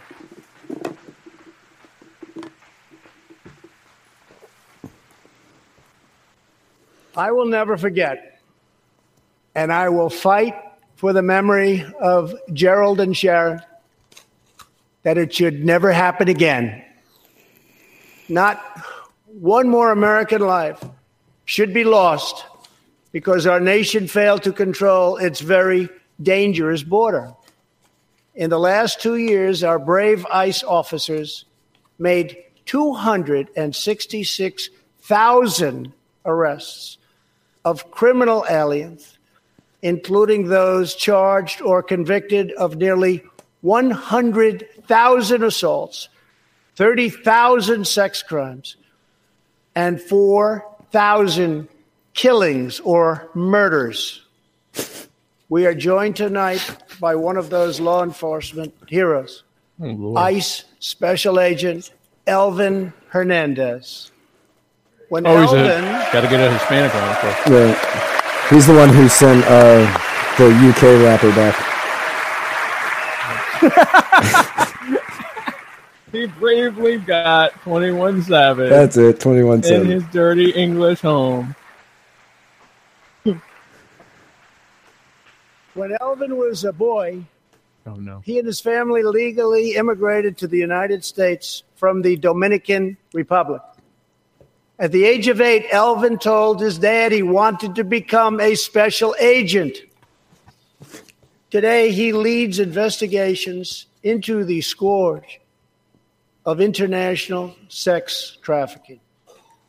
Elvin says that if I can make sure these young girls get their justice, I've really done my job. Thanks to his work and that of his incredible colleagues, more than 300 women and girls have been rescued from the horror of this terrible situation. And more than 1,500 sadistic traffickers have been put behind bars. I don't know. He's kind of making it sound like we don't need a wall. Right, I was going to say, it sounds very much like it's not a national emergency. Or even desirable. I hope they all decided to stand up, because that's... We will always support the brave men and women of law enforcement. And I pledge to you tonight that I will never abolish our heroes from ICE. Thank you. I wanted a close-up of Alexandria Ocasio on that one. I wanted that so bad. That has to be Gillibrand. That's got to be Gillibrand. Yeah, that's My Gillibrand. administration has sent to Congress a common-sense proposal to end the crisis on the southern border. It includes humanitarian assistance, more law enforcement, drug detection at our ports, closing loopholes that enable child smuggling, and plans for a new physical barrier or wall to secure the vast areas between our ports of entry. In the past, most of the people in this room voted for a wall, but the proper wall never got built. I will get it built. I love how he pretends that a big part, Ted Cruz in his beard, that he thinks a big part of this argument is whether it's going to be called a wall or something else. A physical barrier or a wall. Or slats or a fence. Like he's really caught up in pretending this is a semantic smart, issue. Strategic, see-through steel barrier, not just a simple concrete wall. It will be deployed in the areas identified by the border agents as having the greatest need. And these agents will tell you where walls go up, illegal crossings go way, way down. He just made it sound like it's not going to be across the whole border. Yeah, it didn't sound like it's going to go where they say it's needed. Right. San Diego used to have the most illegal border crossings in our country. In response, a strong security wall was put in place. They panned to someone who did immigration ended prosecutions illegal in San Diego. The border city of El Paso, Texas, used to have extremely high rates of violent crime, one of the highest in the entire country, and considered one of our nation's most dangerous cities. Now, immediately upon its building, with a powerful barrier in place, El Paso is one of the safest cities in our country. Simply put, walls work and walls save lives. You could also use the argument that the complete and total lack of gun control in El Paso has a lot to do with the safety. Again, any of these arguments he's presenting, apply it to guns, So and work that's together, where this is going. compromise, and reach a deal that will truly make America safe. As we work to defend our people's safety, we must also ensure our economic resurgence continues at a rapid pace. No one has benefited more from a thriving economy than women, who have filled 58% of the newly created jobs I last too am year. wearing white. He fixed his tie. I wonder when that happened. I think just his natural movements caused it to. Yeah, but his tie at some point did. It's been, if you look, because I'm looking at the laps, if you look, it's been kind of slowly correcting. But he's going to fume about that. He is going to be so mad about that tie thing. All the women wearing... You weren't supposed to do that. Thank you very much. Thank you very much. All Americans can be proud that we have more women in the workforce than ever before. Are we all proud of that? Yeah, I was going to say, all the women in white are getting up and cheering for this. I mean, some people would argue that the fact that more women are having to work speaks to the fact that households require two incomes now. Don't sit yet. You're going to like this. And exactly 1 century after Congress passed the constitutional amendment giving women the right to vote, we also have more women serving in Congress than at any time before.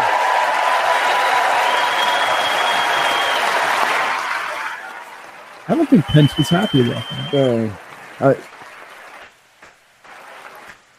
It was 100 years.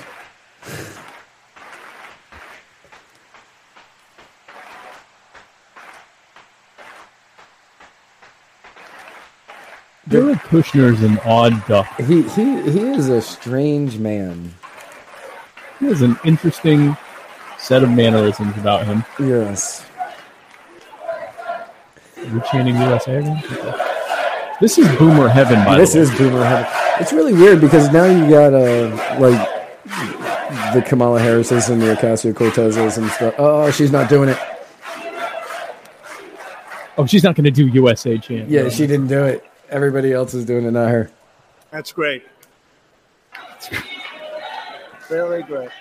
And congratulations. That's great. As part of our commitment to improving opportunity for women everywhere, this Thursday, we are launching the first ever government-wide initiative focused on economic empowerment for women in developing countries.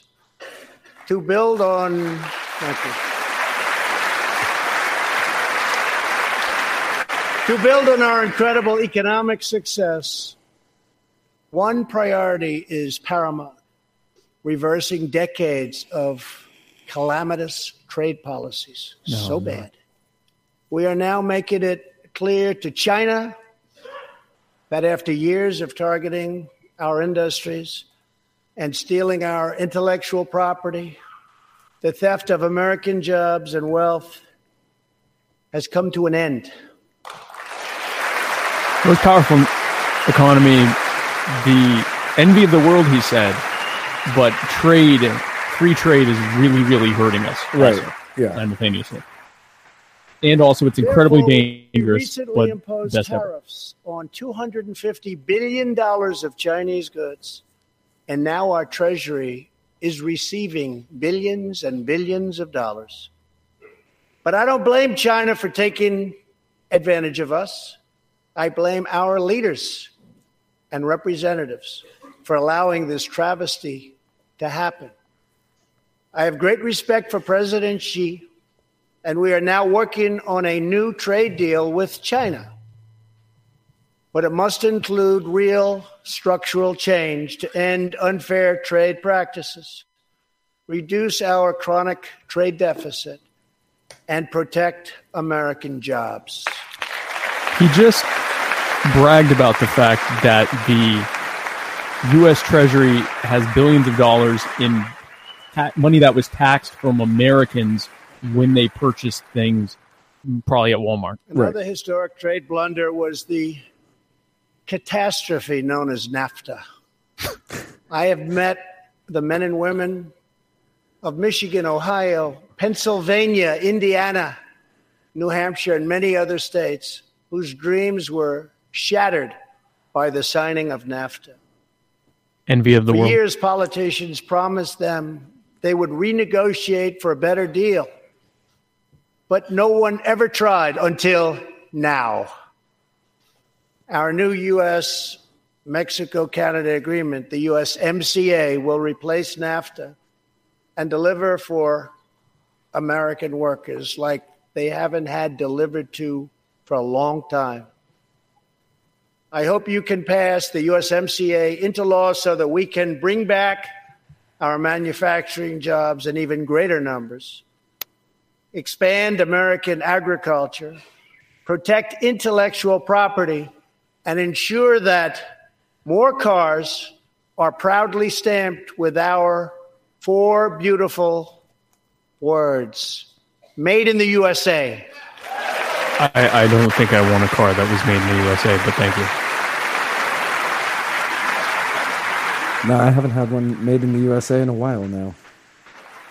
Yeah, Tonight, I am really also asking you to pass the United States Reciprocal Trade Act so that if another country places an unfair tariff on an American product, we can charge them the exact same tariff on the exact same product that they sell to us. That would be the largest tax increase Ever. in history. Yes. Ever. That would easily be the largest tax increase on American consumers. Both parties should be able to unite for a great rebuilding of America's crumbling infrastructure. Oh, God. The roads. Got to do something about the roads. We got to do something about the roads. This is boomer. This is every boomer kvetching when they first wake up. I know that Congress is eager to pass an infrastructure bill, and I am eager to work with you on legislation to deliver new and important infrastructure investment, including investments in the cutting-edge industries of the future. This is not an option. That's not infrastructure. This is a necessity. The next major priority for me and for all of us should be to lower the cost of health care and prescription drugs and to protect patients with pre-existing conditions. The fact that Nancy Pelosi got up for that should scare every single person watching this. Yeah, everybody. That means they're already working on something. Already as a result of my administration's efforts in 2018, drug prices experienced their single largest decline in 46 years.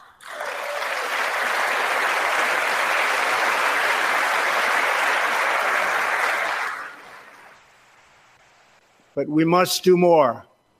It's unacceptable that Americans pay vastly more than people in other countries for the exact same drugs, often made in the exact same place. This is wrong.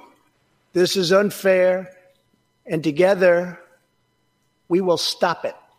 And we'll stop it fast.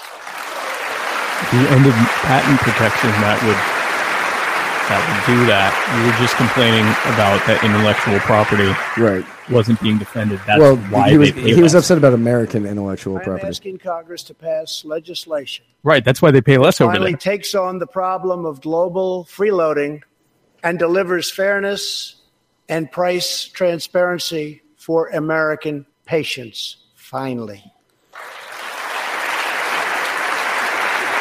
Mitch McConnell is the least happy person to be there, and I'm not sure why. We should also require drug companies, insurance companies, and hospitals to disclose real prices to foster competition and bring costs way down.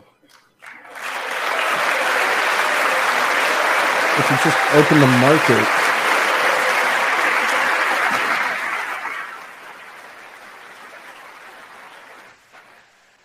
No force in history has done more to advance the human condition than American freedom.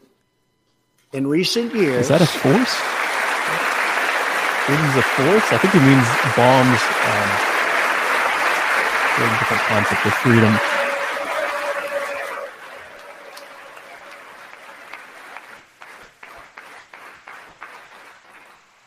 In recent years, we have made remarkable progress in the fight against HIV and AIDS.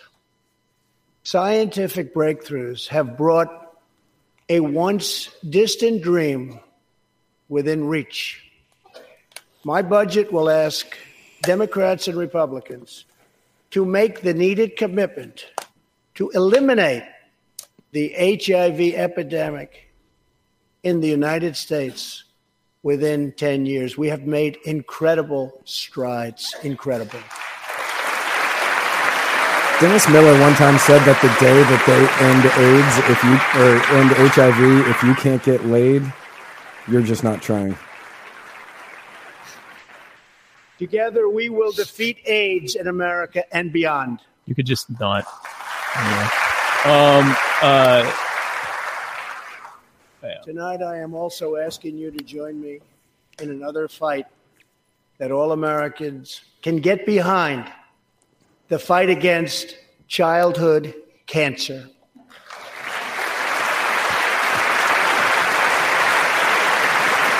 I'm really glad he didn't say obesity.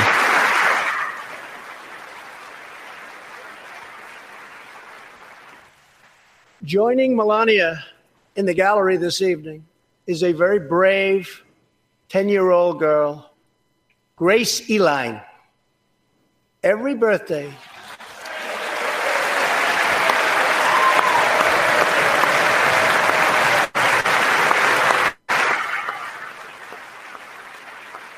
man, I just thought of the worst joke and I can't say it. Nope, don't do it. Yeah. Don't do it. Yeah, I can't say that one. Nope. Hi, Grace. Every birthday since she was 4, Grace asked her friends to donate to St. Jude's Children's Hospital. She did not know that one day she might be a patient herself. That's what happened. Last year, Grace was diagnosed with brain cancer. Immediately, she began radiation treatment. At the same time, she rallied her community and raised more than $40,000 for the fight against cancer. So this sounds like an argument against forcing people to pay for ending childhood cancer, because this child who had cancer was able to rally people to pay for it voluntarily. Right. So now he's going to explain why we have to be robbed for it. Yeah. In total contradiction of what he just said. When Grace completed treatment last fall, her doctors and nurses cheered. They loved her. They still love her. With tears in their eyes, as she hung up a poster that read, "Last day of chemo." I could not imagine being that there right now. For multiple reasons, but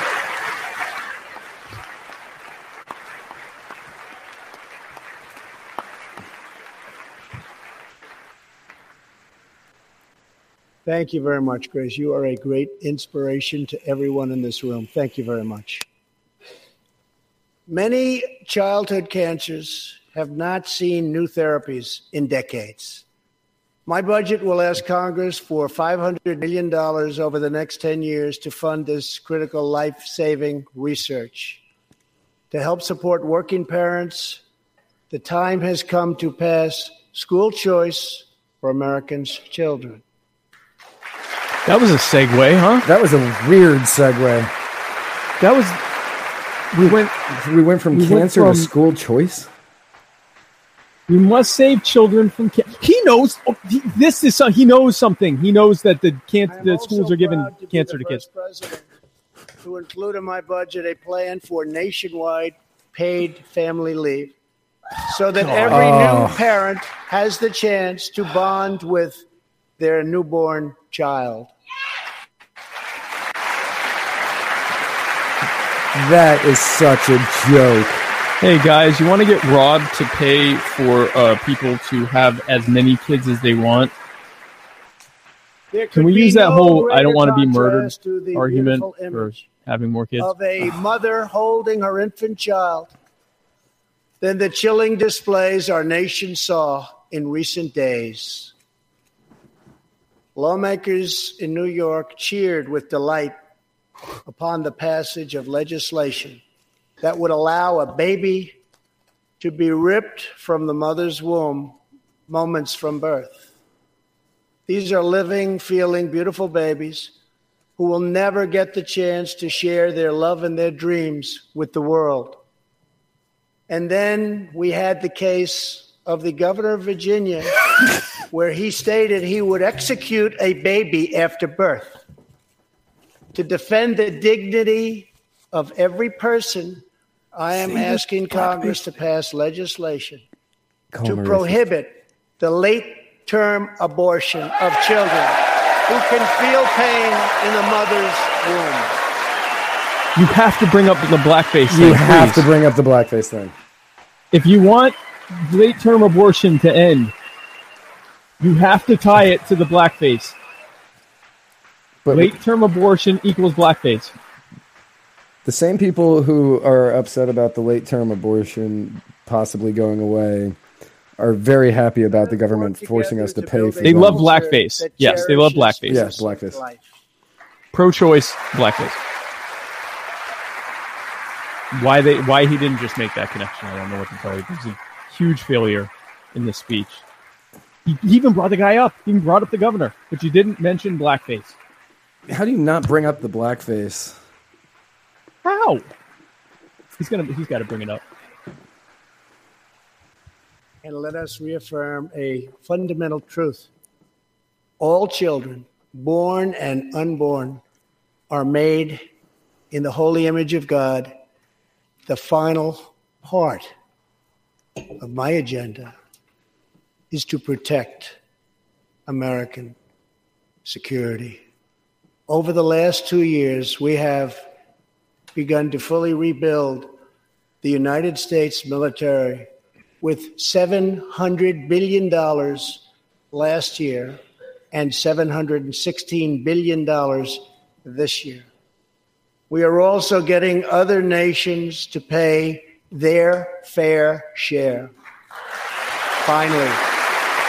It's an odd way to tie American babies to the largest mass murder organization on earth. I kind of wonder if he's got like a timer up there counting him down. For years, the United States was being treated very unfairly by friends of ours, members of NATO.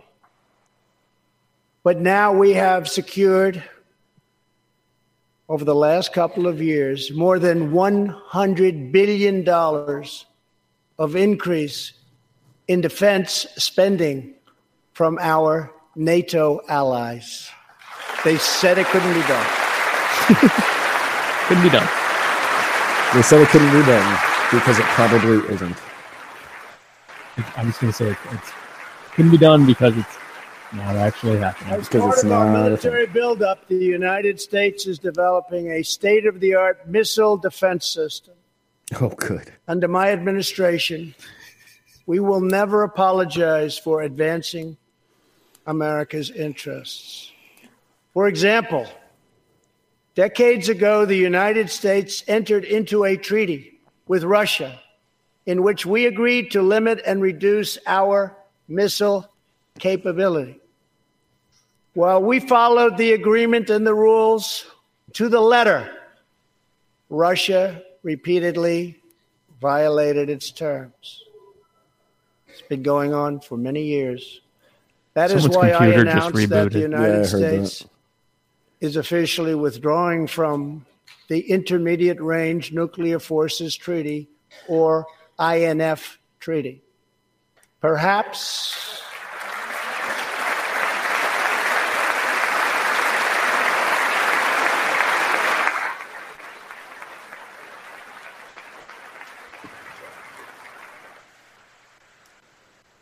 we really have no choice. Perhaps we can negotiate a different agreement, adding China and others, or perhaps we can't, in which case we will outspend and out-innovate all others by far. Hope you guys like being robbed at gunpoint. Yeah, I was going to say the cost of the military in the U.S. is about to skyrocket. To pay for multinational corporations to make a windfall of profit. We continue our historic push for peace on the Korean Peninsula. Our hostages have come home. Nuclear testing has stopped. And there has not been a missile launch in more than 15 months. If I had not been elected President of the United States, we would right now, in my opinion, be in a major war with North Korea. In my opinion, because I have zero fact to base that up. I mean, honestly, he could be right. Might be right. Much work remains to be done, but my relationship with Kim Jong-un is a good one. Chairman Kim and I will meet again on February 27th and 28th in Vietnam.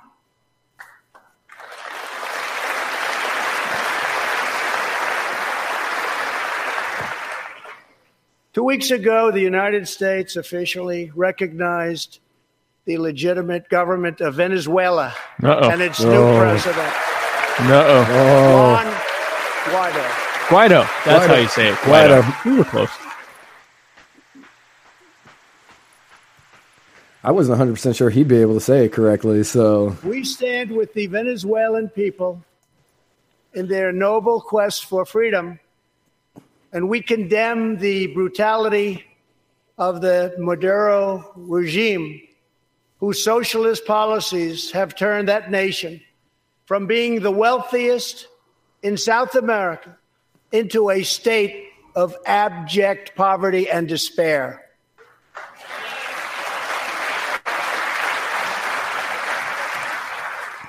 Here in the United States, we are alarmed by the new calls to adopt socialism in our country.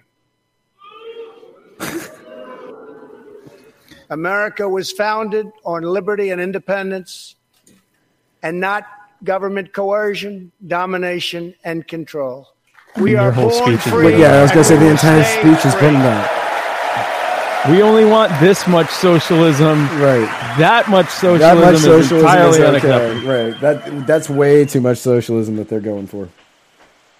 We have reached the total amount of socialism that we want, minus a wall. Right. Tonight, we renew our resolve that America will never be a socialist country.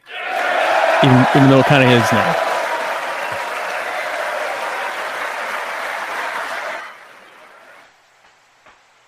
Yeah, we're just going to keep telling you that it's not a socialist country, so you believe it. We will commit to telling you this is not socialist until the very second that it becomes popular, in which case we will immediately One say of that the it is socialist. most complex set of challenges we face and have for many years is in the Middle East. Our approach is based on principled realism, not discredited theories that have failed for decades to yield progress. For this reason, my administration recognized the true capital of Israel and proudly opened the American embassy in Jerusalem. It definitely fixed everything. Yeah, that's gonna. Jared's happy. Yeah, that makes Jared real happy. Jared is He's a stiff man. He's a very Our brave troops squirmy. have now been stiff fighting and in squirmy. the Middle East for almost 19 years. In Afghanistan and Iraq, nearly 7,000 American heroes have given their lives. More than 52,000 Americans have been badly wounded. We have spent more than $7 And they zoom into the guy. Wow, to Dan in Crenshaw. fighting war in the Middle East. As a candidate for president, I loudly pledged a new approach. Great nations do not fight endless wars. But you still are, though. Right, but we're still in all of them.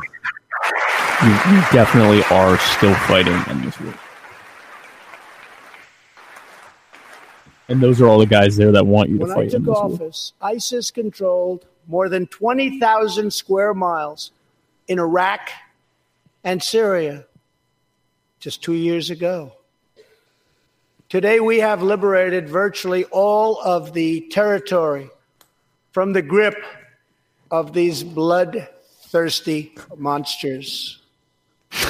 Now, as With we work bombs, with our because we're not allies bloodthirsty monsters. to destroy the remnants of ISIS, it is time to give our brave warriors in Syria a warm welcome home. I have also accelerated our negotiations to reach, if possible, a political settlement in Afghanistan. The opposing side is also very happy to be negotiating. Our troops have fought with unmatched valor, and thanks to their bravery, we are now able to pursue a possible political solution to this long and bloody conflict. It's an interesting way of spinning that, but okay. Whatever it takes to make you feel okay about us leaving Afghanistan, I'm good with that. We must individually kill each and every one of those bloodthirsty savages. Right. In Afghanistan, They have to die my because they're administration bloodthirsty. is holding constructive talks with a number of Afghan groups, including the Taliban. As we make progress in these negotiations, we will be able to reduce our troops' presence and focus on counterterrorism, and we will indeed focus on counterterrorism. We do not know whether we'll achieve an agreement, but we do know that after 2 decades of war, the hour has come to at least try for peace, and the other side would like to do the same thing. It's time. I would love to see. Look, no Democrat. Well, a handful of Democrats are voting. Are standing. applauding. Yeah. Above all, friend and foe alike must never doubt this nation's power and will to defend our people. 18 years ago, violent terrorists attacked the USS Cole, and last month, American forces killed one of the leaders of that attack.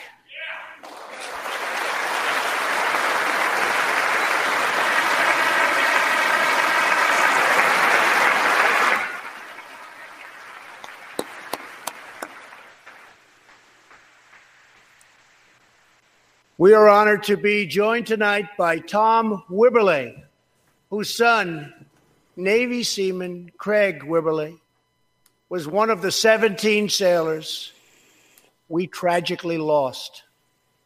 Tom, we vow to always remember the heroes of the USS Cole. Thank you, Tom.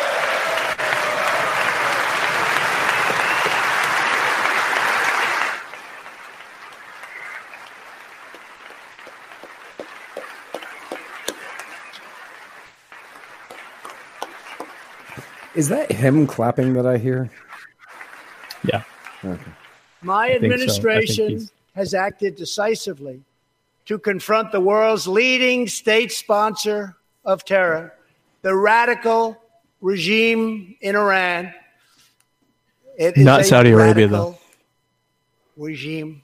They do bad, bad things. To ensure this corrupt dictatorship never acquires nuclear weapons, I withdrew the United States from the disastrous Iran nuclear deal. But we still sell weapons to Saudi Arabia. What's that? We still sell weapons to Saudi Arabia. Wait. The people in Yemen, Last they fall, know we about put it. in place the toughest sanctions ever imposed by us on a country. We will not avert our eyes from a regime that chants death to America and threatens genocide against the Jewish people. David Duke is not happy. No. Why he's supporting Tulsi Gabbard. We must never ignore the vile poison of anti-Semitism David Duke is or not those who happy. spread its venomous creed. With one voice, we must confront this hatred anywhere and everywhere it occurs. Just months ago, 11 Jewish Americans were viciously murdered in an anti-Semitic attack on the Tree of Life Synagogue in Pittsburgh. SWAT officer Timothy Matson raced into the gunfire and was shot 7 times chasing down the killer. And he was very successful. Timothy has just had his 12th surgery, and he's going in for many more. But he made the trip to be here with us tonight. Officer Matson, please.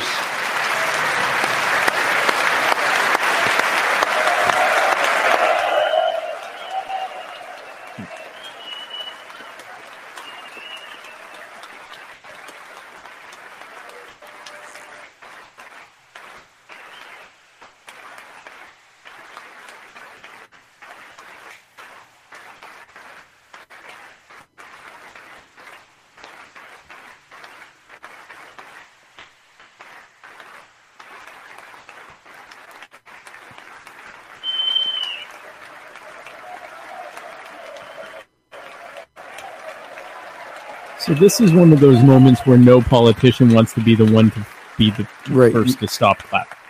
You can't not stand up. You can't not clap. Thank you. And you can't We are be the forever first to grateful. end. Thank you very much. Tonight, we are also joined by Pittsburgh survivor, Judah Samet. He arrived at the synagogue as the massacre began. But not only did Judah narrowly escape death last fall, more than 7 decades ago, he narrowly survived the Nazi concentration camps. Today is Judah's 81st birthday.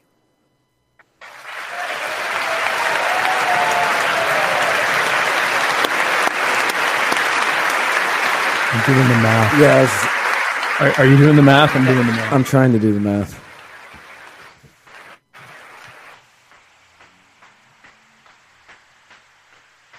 He's 81.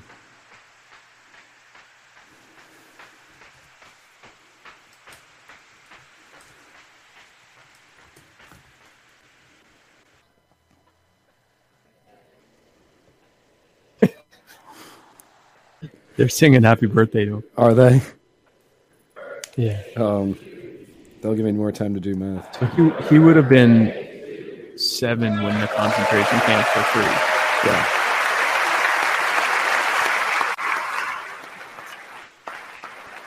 Yeah, he would have been 7.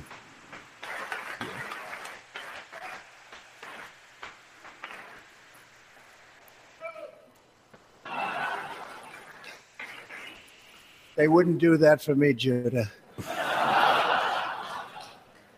Judah says he can still remember the exact moment nearly 75 years ago, after 10 months in a concentration camp, when he and his family were put on a train and told they were going to another camp.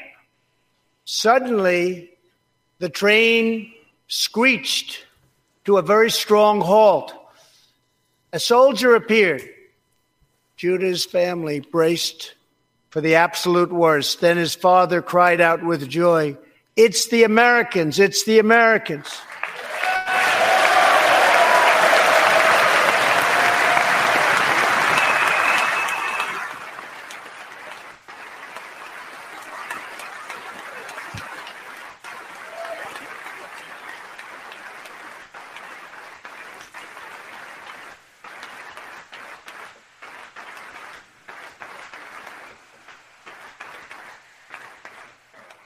Thank you. A second Holocaust survivor who was here tonight, Joshua Kaufman, was a prisoner at Dachau. He remembers watching through a hole in the wall of a cattle car as American soldiers rolled in with tanks. To me, Joshua recalls, the American soldiers were proof that God exists. And they came down from the sky. They came down from heaven. I began this evening by honoring 3 soldiers who fought on D-Day in the Second World War. One of them was Herman Zaitchik. But there is more to Herman's story. A year after he stormed the beaches of Normandy, Herman was one of the American soldiers who helped liberate Dachau.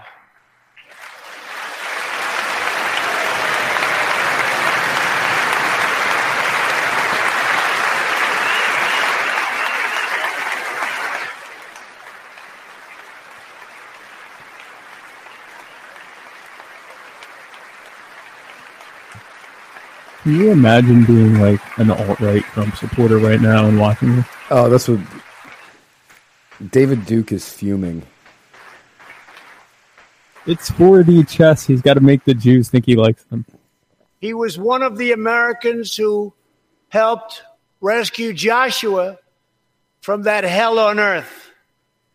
Almost 75 years later, Herman and Joshua are both together in the gallery tonight, seated side by side, here in the home of American freedom. Herman and Joshua, your presence this evening is very much appreciated. Thank you very much.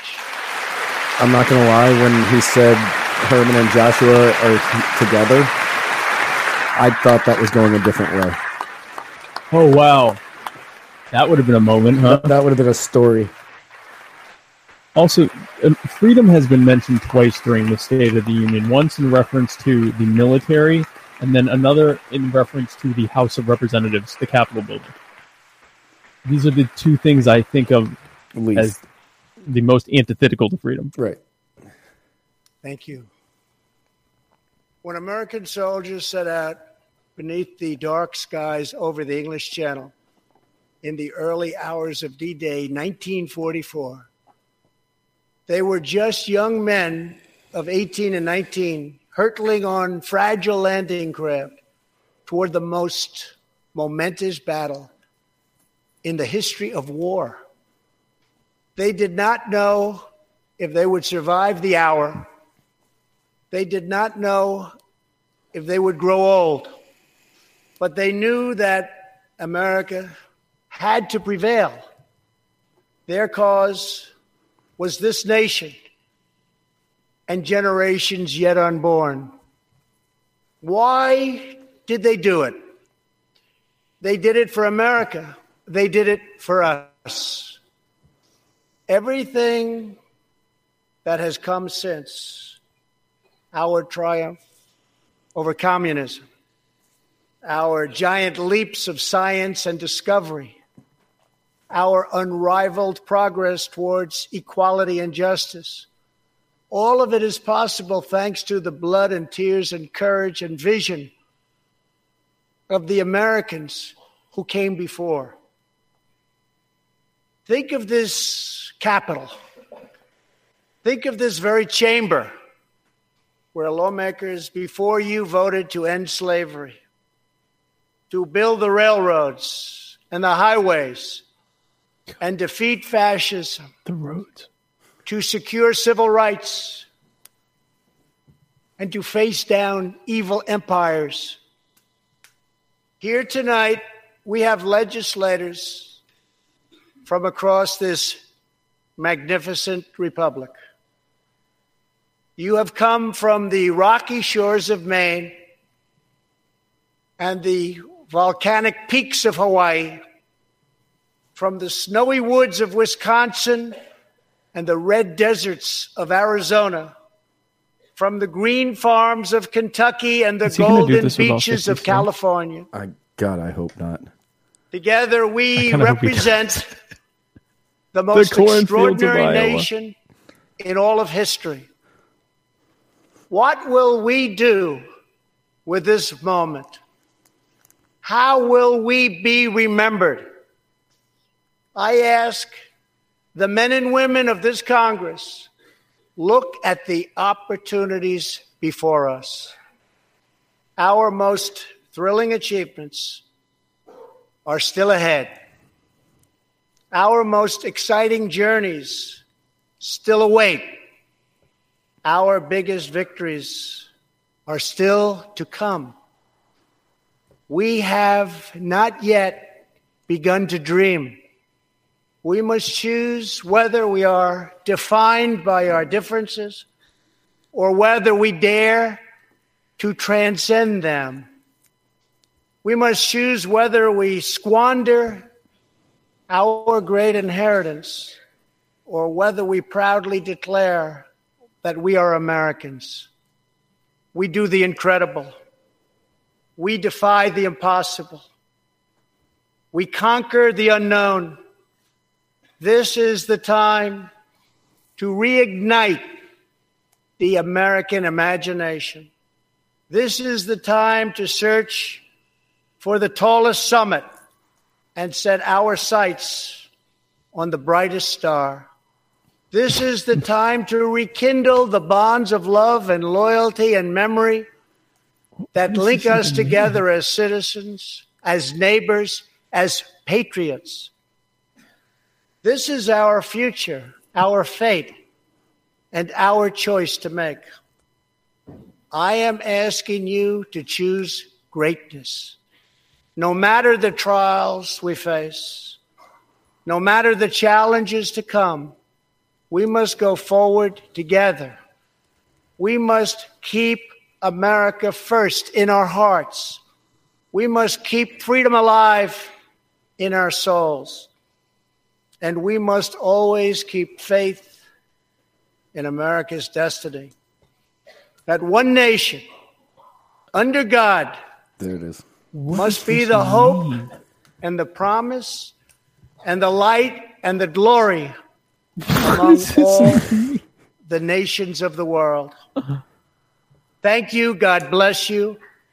And God bless America. Thank you very much.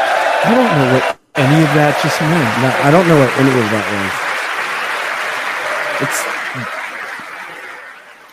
I'm just stay on for a little bit just to see, make sure like we don't miss him punching someone or something. was.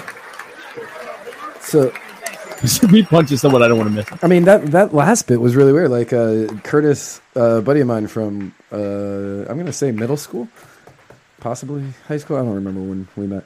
But he commented Manifest Destiny, and it sounded like he was kind of giving the Manifest Destiny speech. It was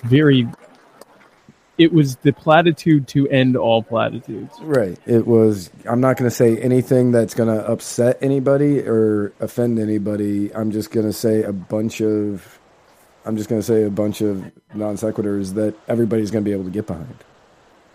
That like there was nothing there of any kind of Substance.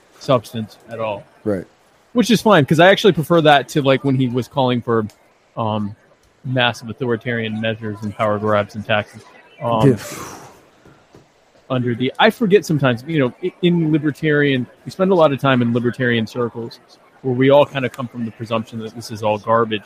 And when you watch something like this, you forget that like the vast majority of people on both the left and right buy into a lot of that garbage. Like, right. As long as it's said by the right politician. Like, if it's him saying it, half of them disagree. If it's Obama saying them, that half agrees and the other half disagrees. But, all right, it's looking like nothing. Yeah, nothing exciting is going to happen. Nothing special. He's got Jeff Bezos behind him. All right, here is when the seamless. Watch this, guys. Boom, seamless. The seamless transition that I just did. There it is. I was like, guys, we just did an amazing thing here. We did. We do need to work on the mic stuff, so we do apologize to all of you who were complaining about that. But yeah. But we did a good. It was still overall, it was good. So I guess what are we doing now? So I guess so Matt, how do you think he did? He did. He focused on the few things that he did that I liked, with like the deregulations,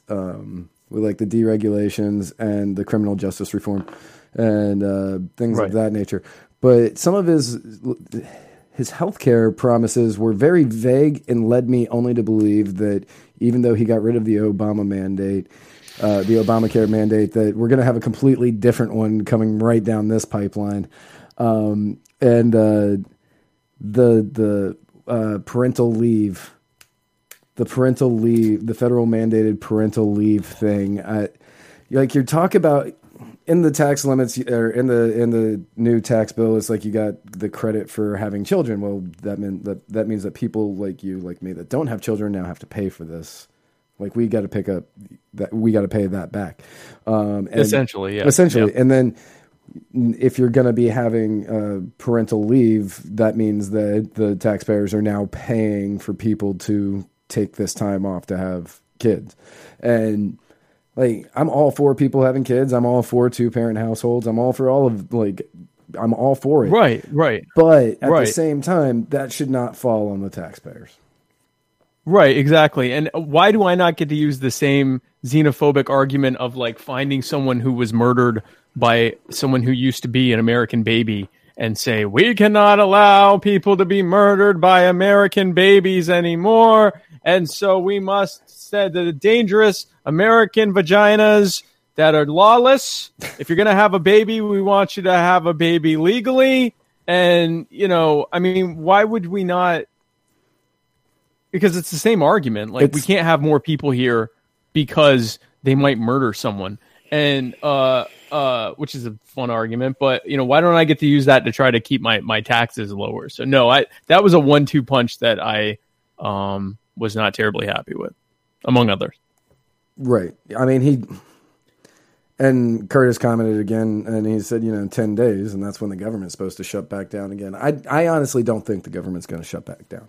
It's not going to shut back down. I think it's not going to shut back down. I think he came one breath away from saying that he's going to declare a national emergency for the wall. I think he wanted to say it. I think he was dying to say it, but he did hold back to see how the talks were going to go. But the government's going to stay open, and I think he's going to do a national emergency. And if he does do the national emergency, that's going to be awful. That's just going to be awful. Like that is. It is, and it's going to. So if you imagine me saying, "Honey, I think I'm having a heart attack.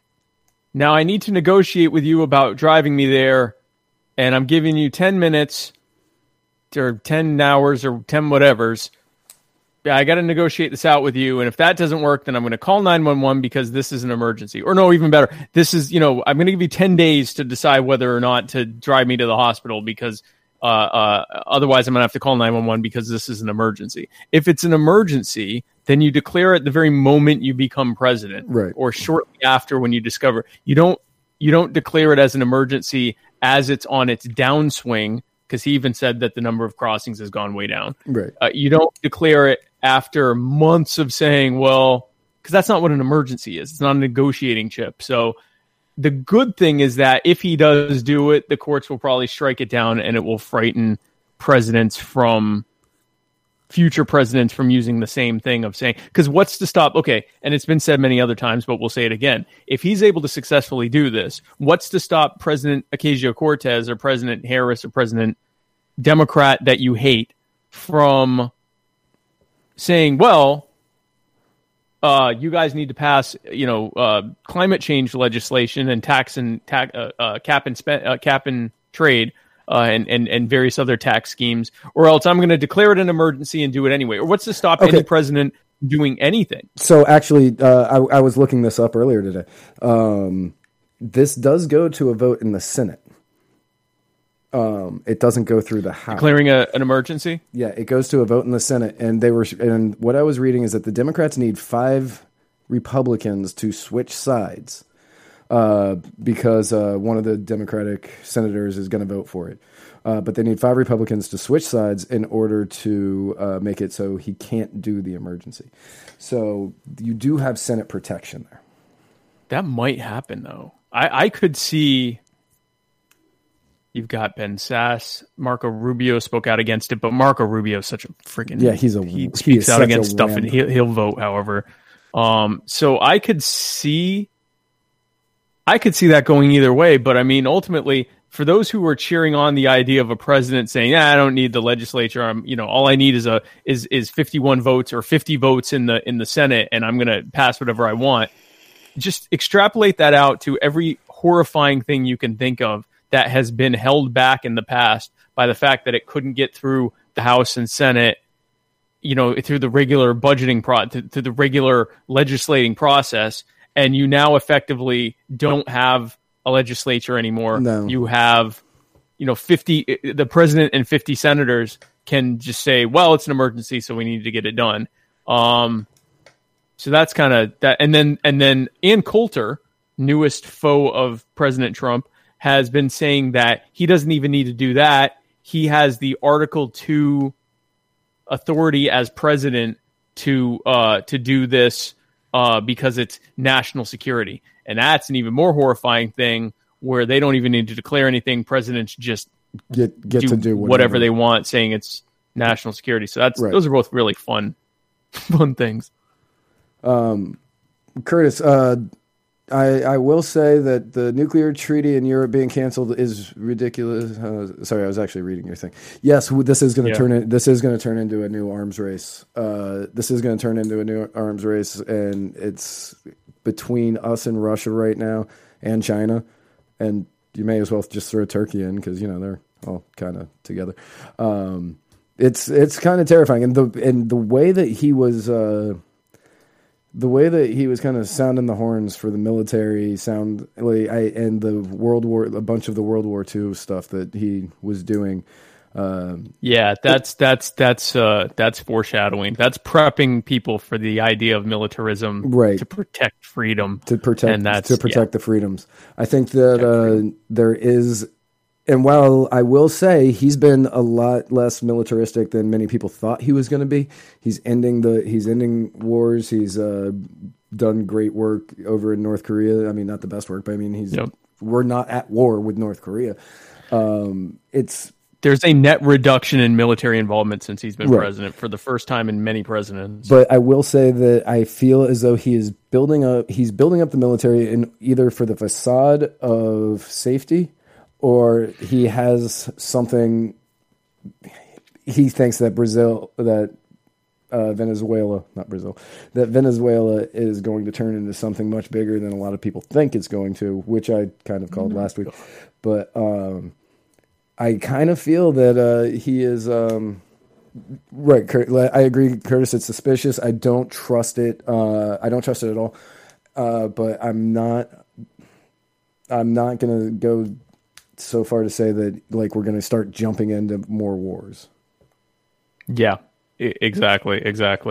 Curtis said, "Are you guys watching Stacey Abrams?" No, we established in the last episode that no one actually cares what Stacey Abrams thinks about anything. There are people who are they like the idea of there being a female black governor Georgia, especially a Democrat one, and that's what she represents to them. Nothing she actually says is of any import especially to anyone. She's not the governor. Especially who? She's not the governor. Especially since she's not the governor. They pulled out every stop and spent tens of billions of dollars, or tens of millions of dollars, or hundreds of millions, or whatever, record numbers of money. Her and what's his name down in Florida, Andrew Gillum. Yeah. No one actually cares what either of them has to say. Oh, about by it. the way, Gillum. And so, Gillum. We didn't talk about this last week. We didn't get around to it, and I didn't throw it in the notes, so we wouldn't have known to. Just got a job. I have no idea. Just got a job. He got a brand new job at a news outlet. Guess which one? CNN. Yep. He got the job at CNN the same day the ethics committee found him guilty of ethics violations. Perfect. Yep. Nailed it. Nailed it. They got it. They CNN nailed that one. That was awesome.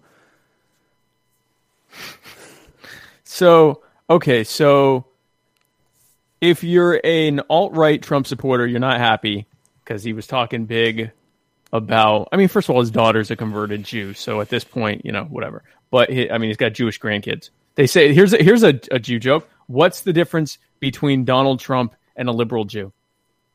Donald Trump has Jewish grandchildren. And so it's okay. I'm Jewish. Yeah, and yeah, it's okay for me to say jokes like that. So anyway, he touched on that.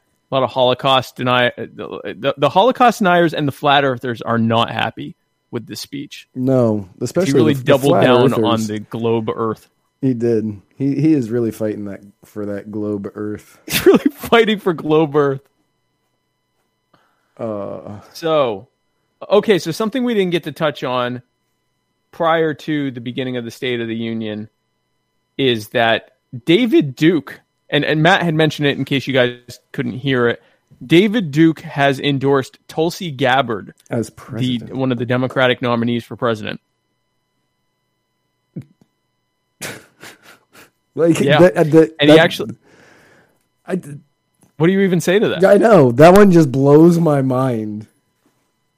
Now, his reasoning for it, and he put it in he made a picture of her as his Twitter cover photo. Yes, and it says Tulsi Gabbard, the only, how did he word it? Something like the only presidential candidate who will put America first and not Israel first. And then he said someone, I guess he was talking to someone about it, or he tweeted. He said Tulsi Gabbard's the only person running for president who doesn't want to send white boys or white men off to die for Israel. So this is the hot new white nationalism of supporting not white. She's Hawaiian. I think she's Hawaiian. Tulsi Gabbard. I'm pretty because I mean she's from Hawaii, so I'm pretty certain that she is a Hawaiian native. Yeah, she is a Hindu. Wow, I believe. Yeah, so she is here we go. What is, looked up nationalism, it said American. She was, that helps. What is her ethnicity? I'm pretty certain that she is just Hawaiian. Well, at any rate, she's not white, or she's anyway. Right. She is at least partially not white. Yeah, and I is believe also she's Pacific a Hindu. Islander, and that is it. She's a Pacific Islander of some kind. She may be part white. I don't know. She is not the David Duke standard of what you would normally vote for. And and she's a Democrat, and David Duke is basically a conservative or nationalist Republican. So this is very interesting. I'm interested to see, because this just happened today, what Tulsi's. I can't imagine she's just going to ignore that. Oh no, she's already rejected it.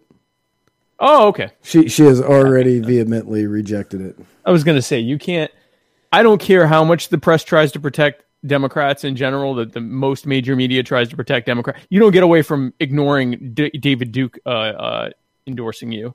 So yeah. So if you're you're not a real white nationalist, guys, unless you are backing a Pacific Islander Hindu for president. Yeah. Okay. So her death. I was reading about her. Her father is of Samoan. Her father is of Samoan and European ancestry, and her mom was born in Decatur, Indiana. Okay, so she's somewhat white, right? She's 3/4, but not completely white. Right. She's 3/4 white. She's not David Duke level acceptance. White. Yeah, she's definitely not meeting the David Duke standard of whiteness. Right, and she's I think a Hindu. So she, so that's fun. So that all but. So we had talked about this. Tulsi Gabbard and David Duke noted this as well. Tulsi Gabbard is like kind of truly the anti-war candidate, at least for now, on either side, because it's going to be Trump on the Republican side and the Libertarian Party no one takes seriously. But the who knows who that's going to be though right now? Well, it's not going to be Bill Weld. It's not Everyone, Bill Weld. The great Libertarian hope is going to be a Republican again, where he will also not be elected to anything as a Republican. And we are waiting with bated breath to hear how Sam Coppinger responds to that. Hashtag Sam Strong. And I just made that up. And we are waiting to hear what that is. But yeah, no. So Tulsi Gabbard, so she just got sank by David Duke. That should help her candidacy. So now we don't really have any viable anti-war candidates except for possibly Donald Trump. Right. So sleep tight on that one. Yeah, maybe the Donald Trump. Maybe Donald Trump. So that was everything, right? That was everything. That was everything. The other one was just a fluff piece thing, but I have to go to the bathroom so bad. Okay. Well, so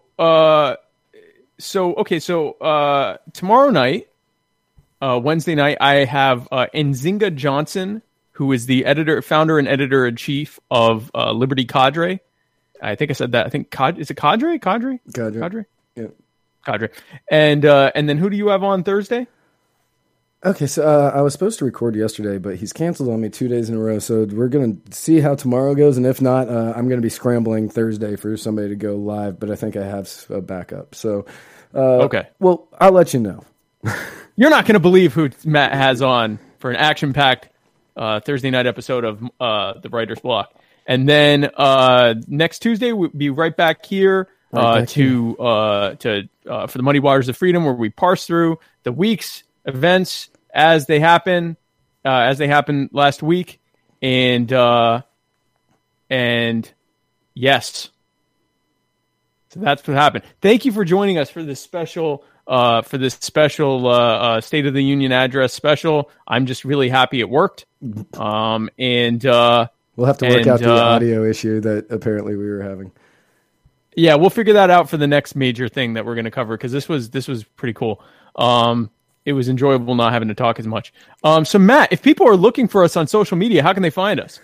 You can find us at facebook.com/Muddied Waters of Freedom. You can find us on Instagram at Muddied Waters of Freedom. You can find us on Twitter at Muddied_Waters.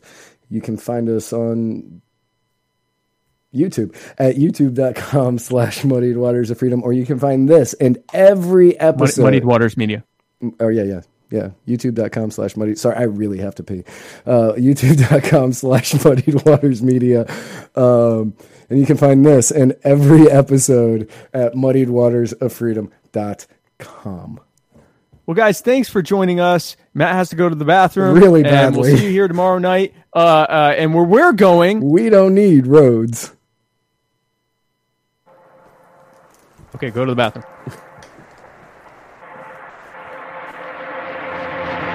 The world keeps on violating the hopes in which I'm dedicated. The path of what to build and become.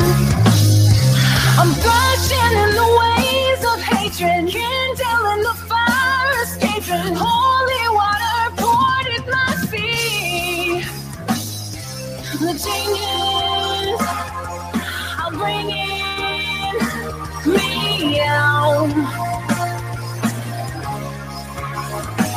Can we locate the source of this wind that blows?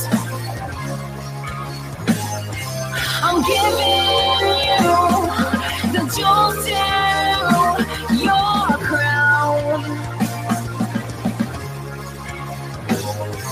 and taking and drinking you down.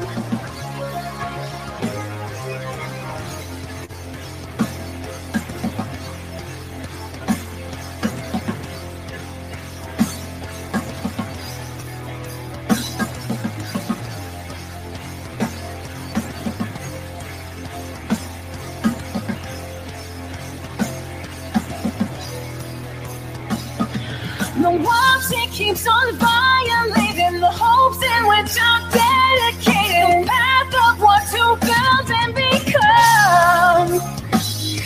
I'm thrashing in the ways of hatred, kindling the fire, escaping. Holy water poured at my feet. The changes are bringing me down. Can we locate the source of this wind that blows? I'm giving you the jewels to your crown. I'm taking and drinking you down.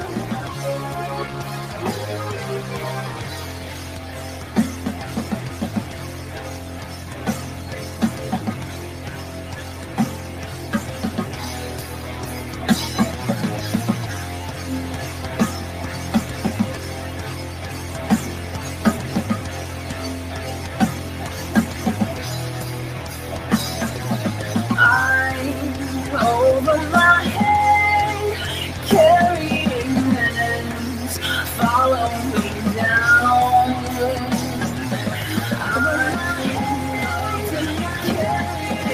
I'm bearing this weight, fighting your war. Done.